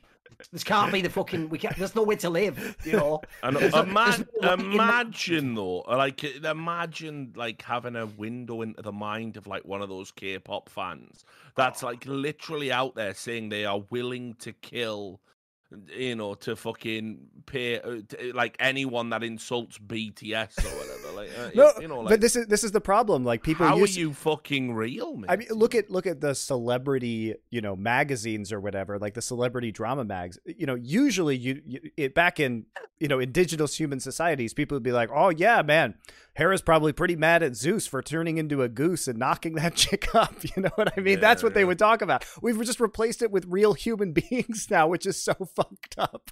Like, these people don't deserve that. Oh, wait, I've just realised, because I'm trying to go through all the things this year. That is sad, by the way, how many things have happened this year already, Rich. We're only halfway through. Because I've just realised I completely forgot when all of Call of Duty, when I was trending on Twitter, because all of Call of Duty was like, it's Leo! He's having a breakdown! And meanwhile, I'm just like, why did the chicken cross the road? And then they're like, what is this? He's constructing fan fictions about chickens! Like... Even pro players were doing this, guys. Like I did. This is the maddest one ever, Monty. I thought I actually just left reality and I'm in some Twilight Zone episode. It's when I did that fucking Irishman, Englishman, Scotsman themed joke about 3 of the COD players, right? And I even purposely, I don't even follow the game, and I put in the legwork, like, you know, thematically making them fit the right personality and what they would say, and it was all relevant. And at the end, right, a pro player, I'm trying to think who it was. It was like, oh fuck, I'm gonna say it was. I can't remember. It's one of the ones who played for Optic who had like ginger hair, if you remember who I'm talking about. Fuck, who am I referring to there? Some super famous player. Scump, there you go. That's right. Yes, like, the one that back in the day, I don't know if I could say Richard, but someone said, look, like, I mean, the name alone is like, you do sound like you're redneck. Like, yeah. Hey, I'm Scump, and like, that's what I thought when I saw him first. But anyway. Yeah. No. I'm pretty. Didn't you say he looks like he'd been brewing moonshine? Or something? Yeah, there you go. Like this is back in the day when we had those CS events that were at the same event as like a COD event, like fucking Gfinity or whatever. Basically, I worked the COD event and literally turned up in a fucking Obey cap. Like, yeah, what the weed? When were we doing the MLG siren on? They thought I was mental. They liked it though. No, but that guy was actually saying to the other players, and then he constructed this weird fanfic about you living on a desert island. It's like, it's a fucking joke. It's one of those famous joke formats in Anglosphere history. You are an English speaker, surely, Scott. Well, I mean, history. Maybe not, I don't know, to be fair, but you know, give me a break, mate. That's what I couldn't handle, Monty. It'd be totally fine if they said, I don't find you funny. People have been telling me that my whole motherfucking life. I'm used to that. It's when they tried to gaslight me, I wasn't even making jokes. Like, what? You know, they just made out like, you're like, 38-year-old man going mad. Well, I was 37 at the time, but, you know, 37-year-old man on the internet, everyone. And the worst one of all, right, for me was this. I think Jordan Kaplan who said this, when he was saying that, I looked it up. He's like 26. By his own logic, how is he not the boomer as well? Like, 28-year-old man, like, give me a break, mate. Why is it any time? By the way, you do realise, young Zoomers, this is where you're all chumps. When you say 28-year-old man, 30-year-old, you're just the equivalent of the fucking boomer going, I can't believe it's insert current year, and then something totally arbitrary, has no connection to the year, is happening. You're just that. That's the Zoomer version of it. That's what they're doing. The inverse of kids these days. Exactly. That's all it is. Exactly. All right, next one. This is a good one. I'm sure we all have opinions about this. Assuming you guys watched Valorant's first LAN, what are your thoughts about the event? And then the 10s C9 to Sentinels reportedly 7-figure transfer. I mean, that's kind of just whatever. Like, it's a 7-figure transfer in esports. That's pretty common, right? Cool. Yeah. He's on Sentinels now. I don't know. I don't really have an opinion on that. Do you guys have any opinions on the Valorant event and what you saw? You may have noticed it on Shroud's stream. Yes. So lots of opinions actually, of just sort of disparate parts, because I was working an event at the time, so I was trying to like catch up. Yeah, exactly. Stuff. It was hard for me to like watch it too. I saw a lot made. Let's start with the big one. Saw a lot made of the million viewership on Twitch. A lot of people talking about that. And what context? Like comparable to a CSGO major or something? Well, just saying, you know, it's its first major event and it's broken million viewers. But that obviously doesn't tell the full story, because as Monty's already said, like 300,000 of them were on Shroud's core stream. 2/3 of them were on co-streams. Yeah. You get into this, like, you know, you get into this world where, listen, if Overwatch League could go back in time and launch with popular people doing the co-streams, I'm pretty sure they fucking would. They would have Ninja and all those guys. So as a comparison point so the first day of Overwatch League, there were something like almost 400,000 viewers on the main Overwatch League stream, for English on one stream. And yeah, I mean, I think it's a good strategy right now for Riot, but you know, whether these people stick around, whether that viewership. So there are lots of things. Just like, I will say this from my own experience, just like Overwatch League, when it launched and it was the first LAN, there were a lot of people who were kind of just rubbernecking the stream, being like, what, we're going to check this out. What's going on here? It's not an indication of long-term fan number stability. Valorant had a lot going for it this time around. It was Counter-Strike and other tactical shooters are not on LAN right now, so we got to see LAN. It was the first time we've seen any interregional competition in Valorant, which is very exciting, and people were curious like how all the different regions ranked up against each other.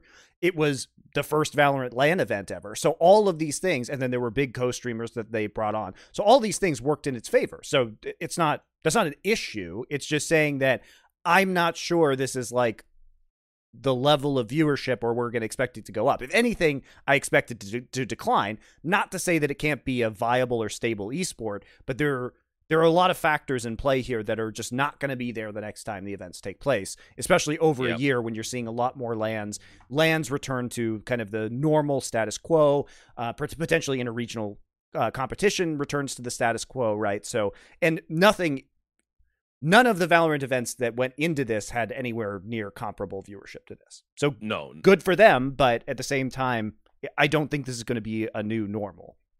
Yeah, that sort of echoes my thoughts a little bit, although I do think next event, like regardless of co-streaming, and I'm pretty sure Riot will look to like dial it back and do kind of like the watch parties type thing that they do for League in the future. Like for now, it's just a good strategy to help your game blow up.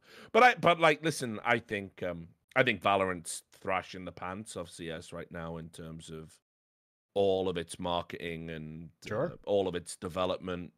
I think CS, like, I mean, I was talking about this just as an aside yesterday, and it's just like, you know, at a time when we have a like pretty exciting competitor that people can pick up and play and actually like, we have the most boring iteration of professional Counter-Strike we've ever had with the current economy, where you just have to save all the time on CT.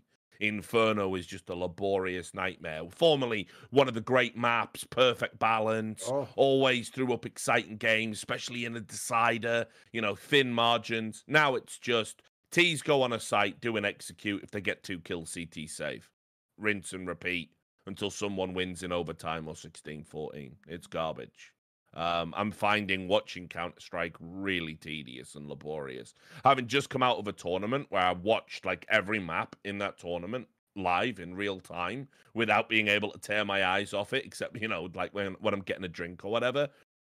it's a fucking struggle. And I think everything is going wrong for Counter-Strike right now at a time when everything is going right for Valorant. And we need to course correct it very, very soon. But I think Valorant's gonna be very successful. I don't think there's any doubt about it at this point. I only watched a bit, and the thing is, I'm not like a huge fan of the game. I think it's all right, but like the problem is, as long as Counter-Strike exists, I have no real reason to put time into it. My problem is this: I'll say the thing that hurts everyone's feelings, but it's true. So the usual Thorin approach. I actually saw like H2K Rich had a tweet like this, and it's exactly the sentiment that I feel. And unfortunately, it is a big turn off for me with Valorant, which goes like this. If you actually know who some of the players who were the top players in Valorant were when they were in CSGO, it instantly saps so much of what would make the game sexy. I'll give you an example. Who was the most... Let's see if Monty can guess, right? Who was the most talked about player in the Valorant tournament from social media, from what you saw on your timeline? There was one player really stood out in this regard. Who would you pick, Monty? Boaster from Fnatic, right? Yeah. Now, here's the problem, Monty. I met that Boaster guy about 3 or 4 years ago when I went to Gfinity when they were only doing UK team tournaments, and he was a player for just one of those teams. I can't even remember which one. It might have been Infused or one of those UK orgs, right? Now, since then, he didn't do anything else in CSGO. He just kept playing, I think, around like Tier 4 or whatever, and I think he even played like League of Legends a little bit. And he was just trying a bunch of games out.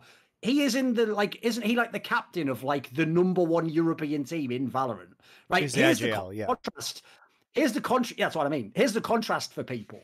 I also met Smooya for the first time all those years ago in like 2017. Now imagine if Smooya had never done anything else since then. He didn't go and play for Big. He didn't have his time in the Chaos team. He did nothing. And then I just heard like last week, by the way, Smooya's probably the best player in all of Valorant. I'd be like, the fuck, what is this game then? And then the other thing is, the ones who aren't like the mega washed Tier 4 players were the people who had talent in CSGO, they just hadn't made it yet.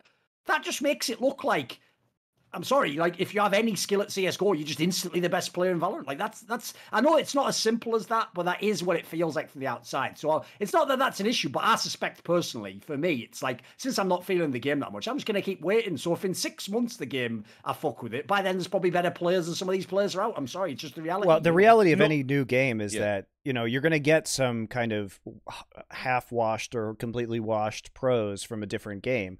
They're going to be the best at first, and then in 2 years, when the 15-year-olds who have played nothing but Valorant come through and they're 17, they're going to dumpster all these guys, and that's when you, in my experience in esports, that's when you really have the first test of a game, because you need to build up those new stars very effectively, or the game is just popular enough to survive a bunch of these popular personalities leaving. I mean, it's already happening. You're already starting to see it cycle out. There's Dazed was the latest casualty. I mean, I hate to be a dick, but like Hiko's not going to be here in 2 years. You know what I mean? No, I think Spence knows that as well. No, right? A lot of them are cynical. They know. They've got their eyes open about it, especially like the NA players. I think what's more, where I deviate a little bit from what Duncan says, although I think it's like, it is sort of a universal truth in the sense that, for example, Scream was one of the top rated players at the tournament. I think the second overall. But then what also is exciting is Yampy had a really good tournament. Tens, who we didn't even get to see very much in CSGO, obviously fucking blows up, rated MVP for Sentinels, finally gets his big transfer, makes all that bread. He is going to be a competitive player for Sentinels moving forward rather than a streamer. And, there's some players coming through now that were young enough when they kind of got out of CS that it's sort of justified that they go on to have a career in another game. There's inexplicable stuff. Like, it's mind-blowing to me that Shazam is on the best team in the world right now. But mate, he's not only is he on the best team in the world, he's integral to that team. He kills it at what he does. So, but yeah, I mean, so here's one other thing I noticed about it, and I hope Riot stopped doing this. But I'm pretty sure, because a few people behind the scenes were saying, "Oh, this is how it is." Riot were telling all the players to do all those like mad, cringeworthy dancing and that actually flexing ruins it if that's celebrations true. and Because stuff. even though, listen, like Yeah. I actually, by the way, we were going to do that for Flashpoint. We were going to even work with people and give them like, even though I do think it's a good concept for the broadcast, unfortunately, what made those ones seem cool is that they felt organic, didn't they? You thought, I like oh, the teams have come airplane up with one. this. That one was Yeah. fun. I thought they were fun. I like the Korean team with like, look, I think Vanity's cat ears are stupid as fuck, but like I like them doing like the snipping of the ears and everything like that. That's just classic like Korean esports shit right there. Yeah. And that's Yeah, what the but analogy should have been. Here's the analogy. Basically, what I don't fuck with in Valorant is that Valorant feels like I think it was maybe like 10 years ago when WWE, its main competition became like TNA or whatever, which was all the super old washed wrestling stars that couldn't be on WWE anymore, but still have some fan appeal, and then the people who haven't made it to WWE yet. That's what Valorant feels like right now. Because as he says, it's fucking Eco Scream, Existence Happy, and fuckers like that, and Shazam. They're like the power players with the people who didn't quite make it yet in CS. So like, I guess nothing wrong with that. They might end up being really good players. Some of them probably will make it through, a rare few. But like as Monty says, it's not even being cynical. It's just the nature of esports. Like the first wave. Part of why, think about it, right? Essentially, they get to have all the upside now. Like they have their experience, they have some basic level of skill at the game. They have all the positives right now, but the reasons that made them not the best in CS now will eventually catch up to them in Valorant, essentially. And beyond rare examples. It's incredibly rare in any esport to really have like a transcendent talent emerge in the first 2 to 3 years of the esport. Like you start to see like some of the all-time greats or some of like the true star players that change how the game is played. It takes a few years for that to happen. And Valorant, they don't even really have like a full map pool yet, so I mean, there's a lot of stuff. I think what's more interesting to me is that the dominant topic of conversation isn't co-streaming, because that's like a wild problem. And like you can see that Riot is even themselves unhappy with it, because here's something nobody talked about, Duncan, is that they effectively franchised co-streaming for LCS. True. That's what they did. And there has been almost no commentary on the fact that they locked co-streaming because it was getting out of control. Because the only reason you do that is because you want to prevent other new people from becoming the new dominant co-streaming stars and being able to shape that narrative. So they know that they can't make people mad by getting rid of the current co-streamers that they like, but they're going to do everything in their power to control the co-streamers that they have, including controlling their content outside of co-streaming, because they have these new very ambiguous rules about, you can't, you have to treat the league with this amount of respect, and it's at their complete discretion. No, but it's at their complete discretion to pull co-streaming from these people. And this is going to, because those co-stream licenses are worth millions of dollars to those co-streamers. Yeah. Basically, now the LCS co-streamers, the entirety of their content has been compromised in terms of integrity, because they can no longer issue opinions in any other form of their content. Otherwise, that gets pulled. Which may as well literally have been called the LS Dom, please stop talking about LCS problems on face check rule. Yep. May as well just be called that. Like, that's outrageous. I mean, face check is just so transparent what they're trying to do with that, isn't it? I know. No, but this is exactly what they did before. I've told you, Riot don't do anything without an angle. And they did this when they first came into the scene, and they coaxed across, stop me if you've heard this one, coaxed across a lot of personalities and influencers. And they were super nice to begin with. Oh, what's that? You want 10 skins to give away on your stream? Here's 100. Like here's this. Here's a limited edition thing. Here's this. Oh, if you get us all the referrals, we'll put you in the game. We'll do all this cool stuff. But then of course the proviso is once your content becomes reliant on that, they can take it away. And now you have to do whatever Daddy Riot says. And Daddy Riot is not a nice daddy. Daddy Riot is the worst daddy, and will make it abundantly clear if you say anything negative about them, you will be unpersoned. Literally, not well, in some weird fuck, as in what they do in Scientology. They'll invent reasons too, right? That's the whole issue. Yeah. Like they went back years to pull out some quotes that Dominate said like years ago.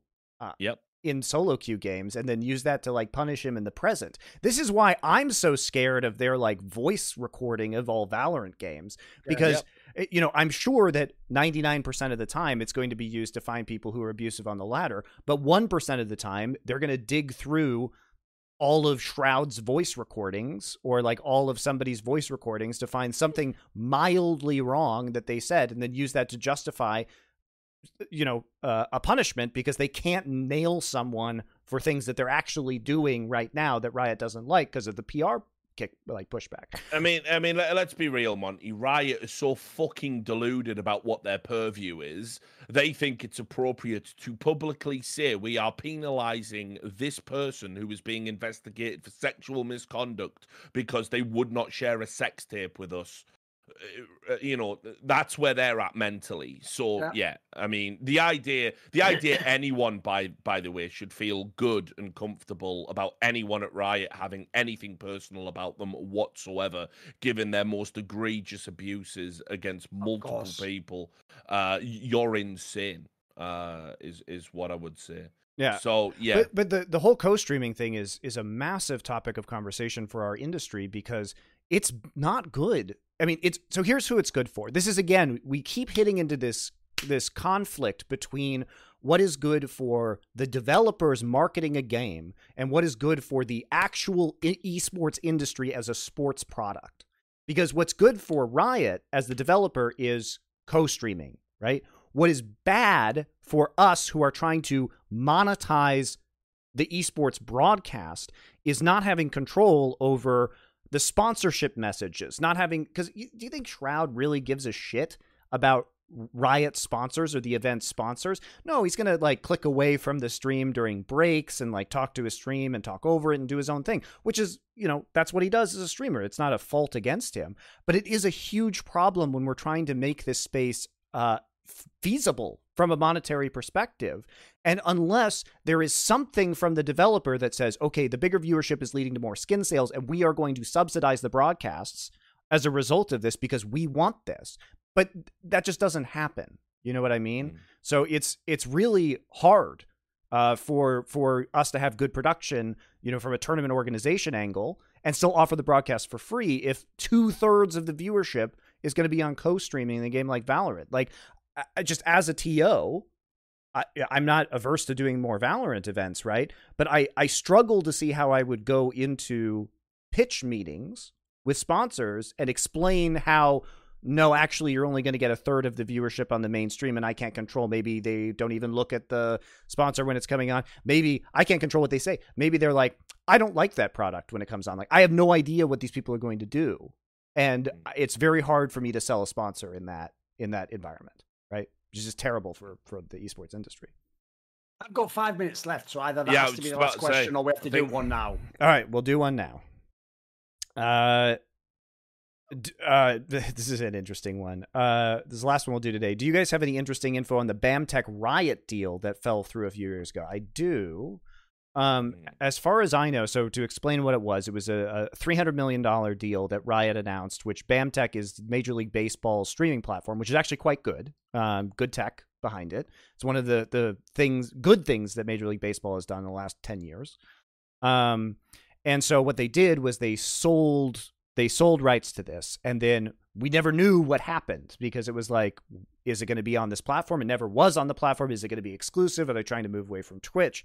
Now, to my understanding, the deal fell through because Disney acquired the technology from Major League Baseball, from BAMTech, and then they canceled the deal. And as far as I know, Riot never got any of that money, the $300 million, because it never actually went on the platform. But it was very weird that they announced this partnership and then just nothing ever happened with it. I don't know if you know anything more about it, Richard. Yeah, I mean, funnily enough, I actually had the proprietary player they built in the original. There we go. I've still got it. I'm literally just checking my emails now. But yeah, I had a copy of the player. I can't remember if I publicly leaked that or not. But yeah, I mean, basically, you've hit the nail on the head.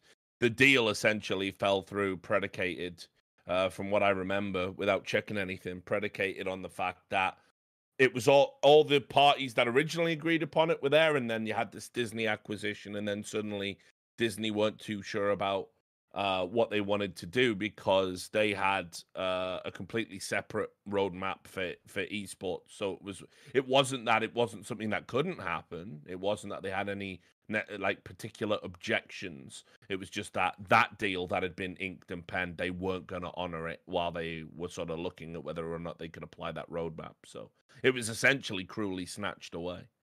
So yeah, which actually is terrible, guys. Because what sucks is that the BAMTech actual technology and the streaming platform is good tech. And right now, what is happening in the industry is that there is a crisis of media rights where no one is actually willing to pay for esports media rights.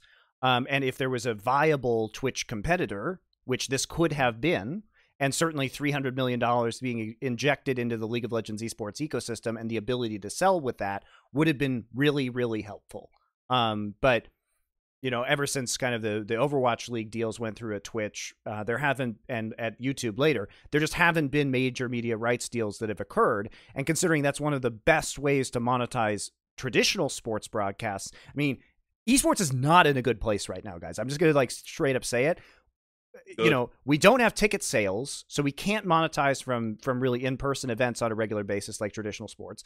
Fans don't buy a lot of merch. We can't sell media rights to anybody right now because of the Twitch monopoly, basically. The revenue is not good. Like, it's basically only sponsors. So, I mean, something's got to change about this model because we're not on a sustainable path in esports right now because the broadcasts themselves are so challenging to monetize. It's really bad. So I wish BAMTech had happened, frankly. Yeah. I don't have any thoughts on it. Finish up. Yeah. All right. Thanks. Join the Discord. Insight on Esports, YouTube and Twitch. Who knows if we're going to be doing this again? Probably next week. We would have done this sooner, but Richard and I were super busy with the RMR, so we couldn't get it as fast as we would have liked to. But thanks for GoMeZ for joining us.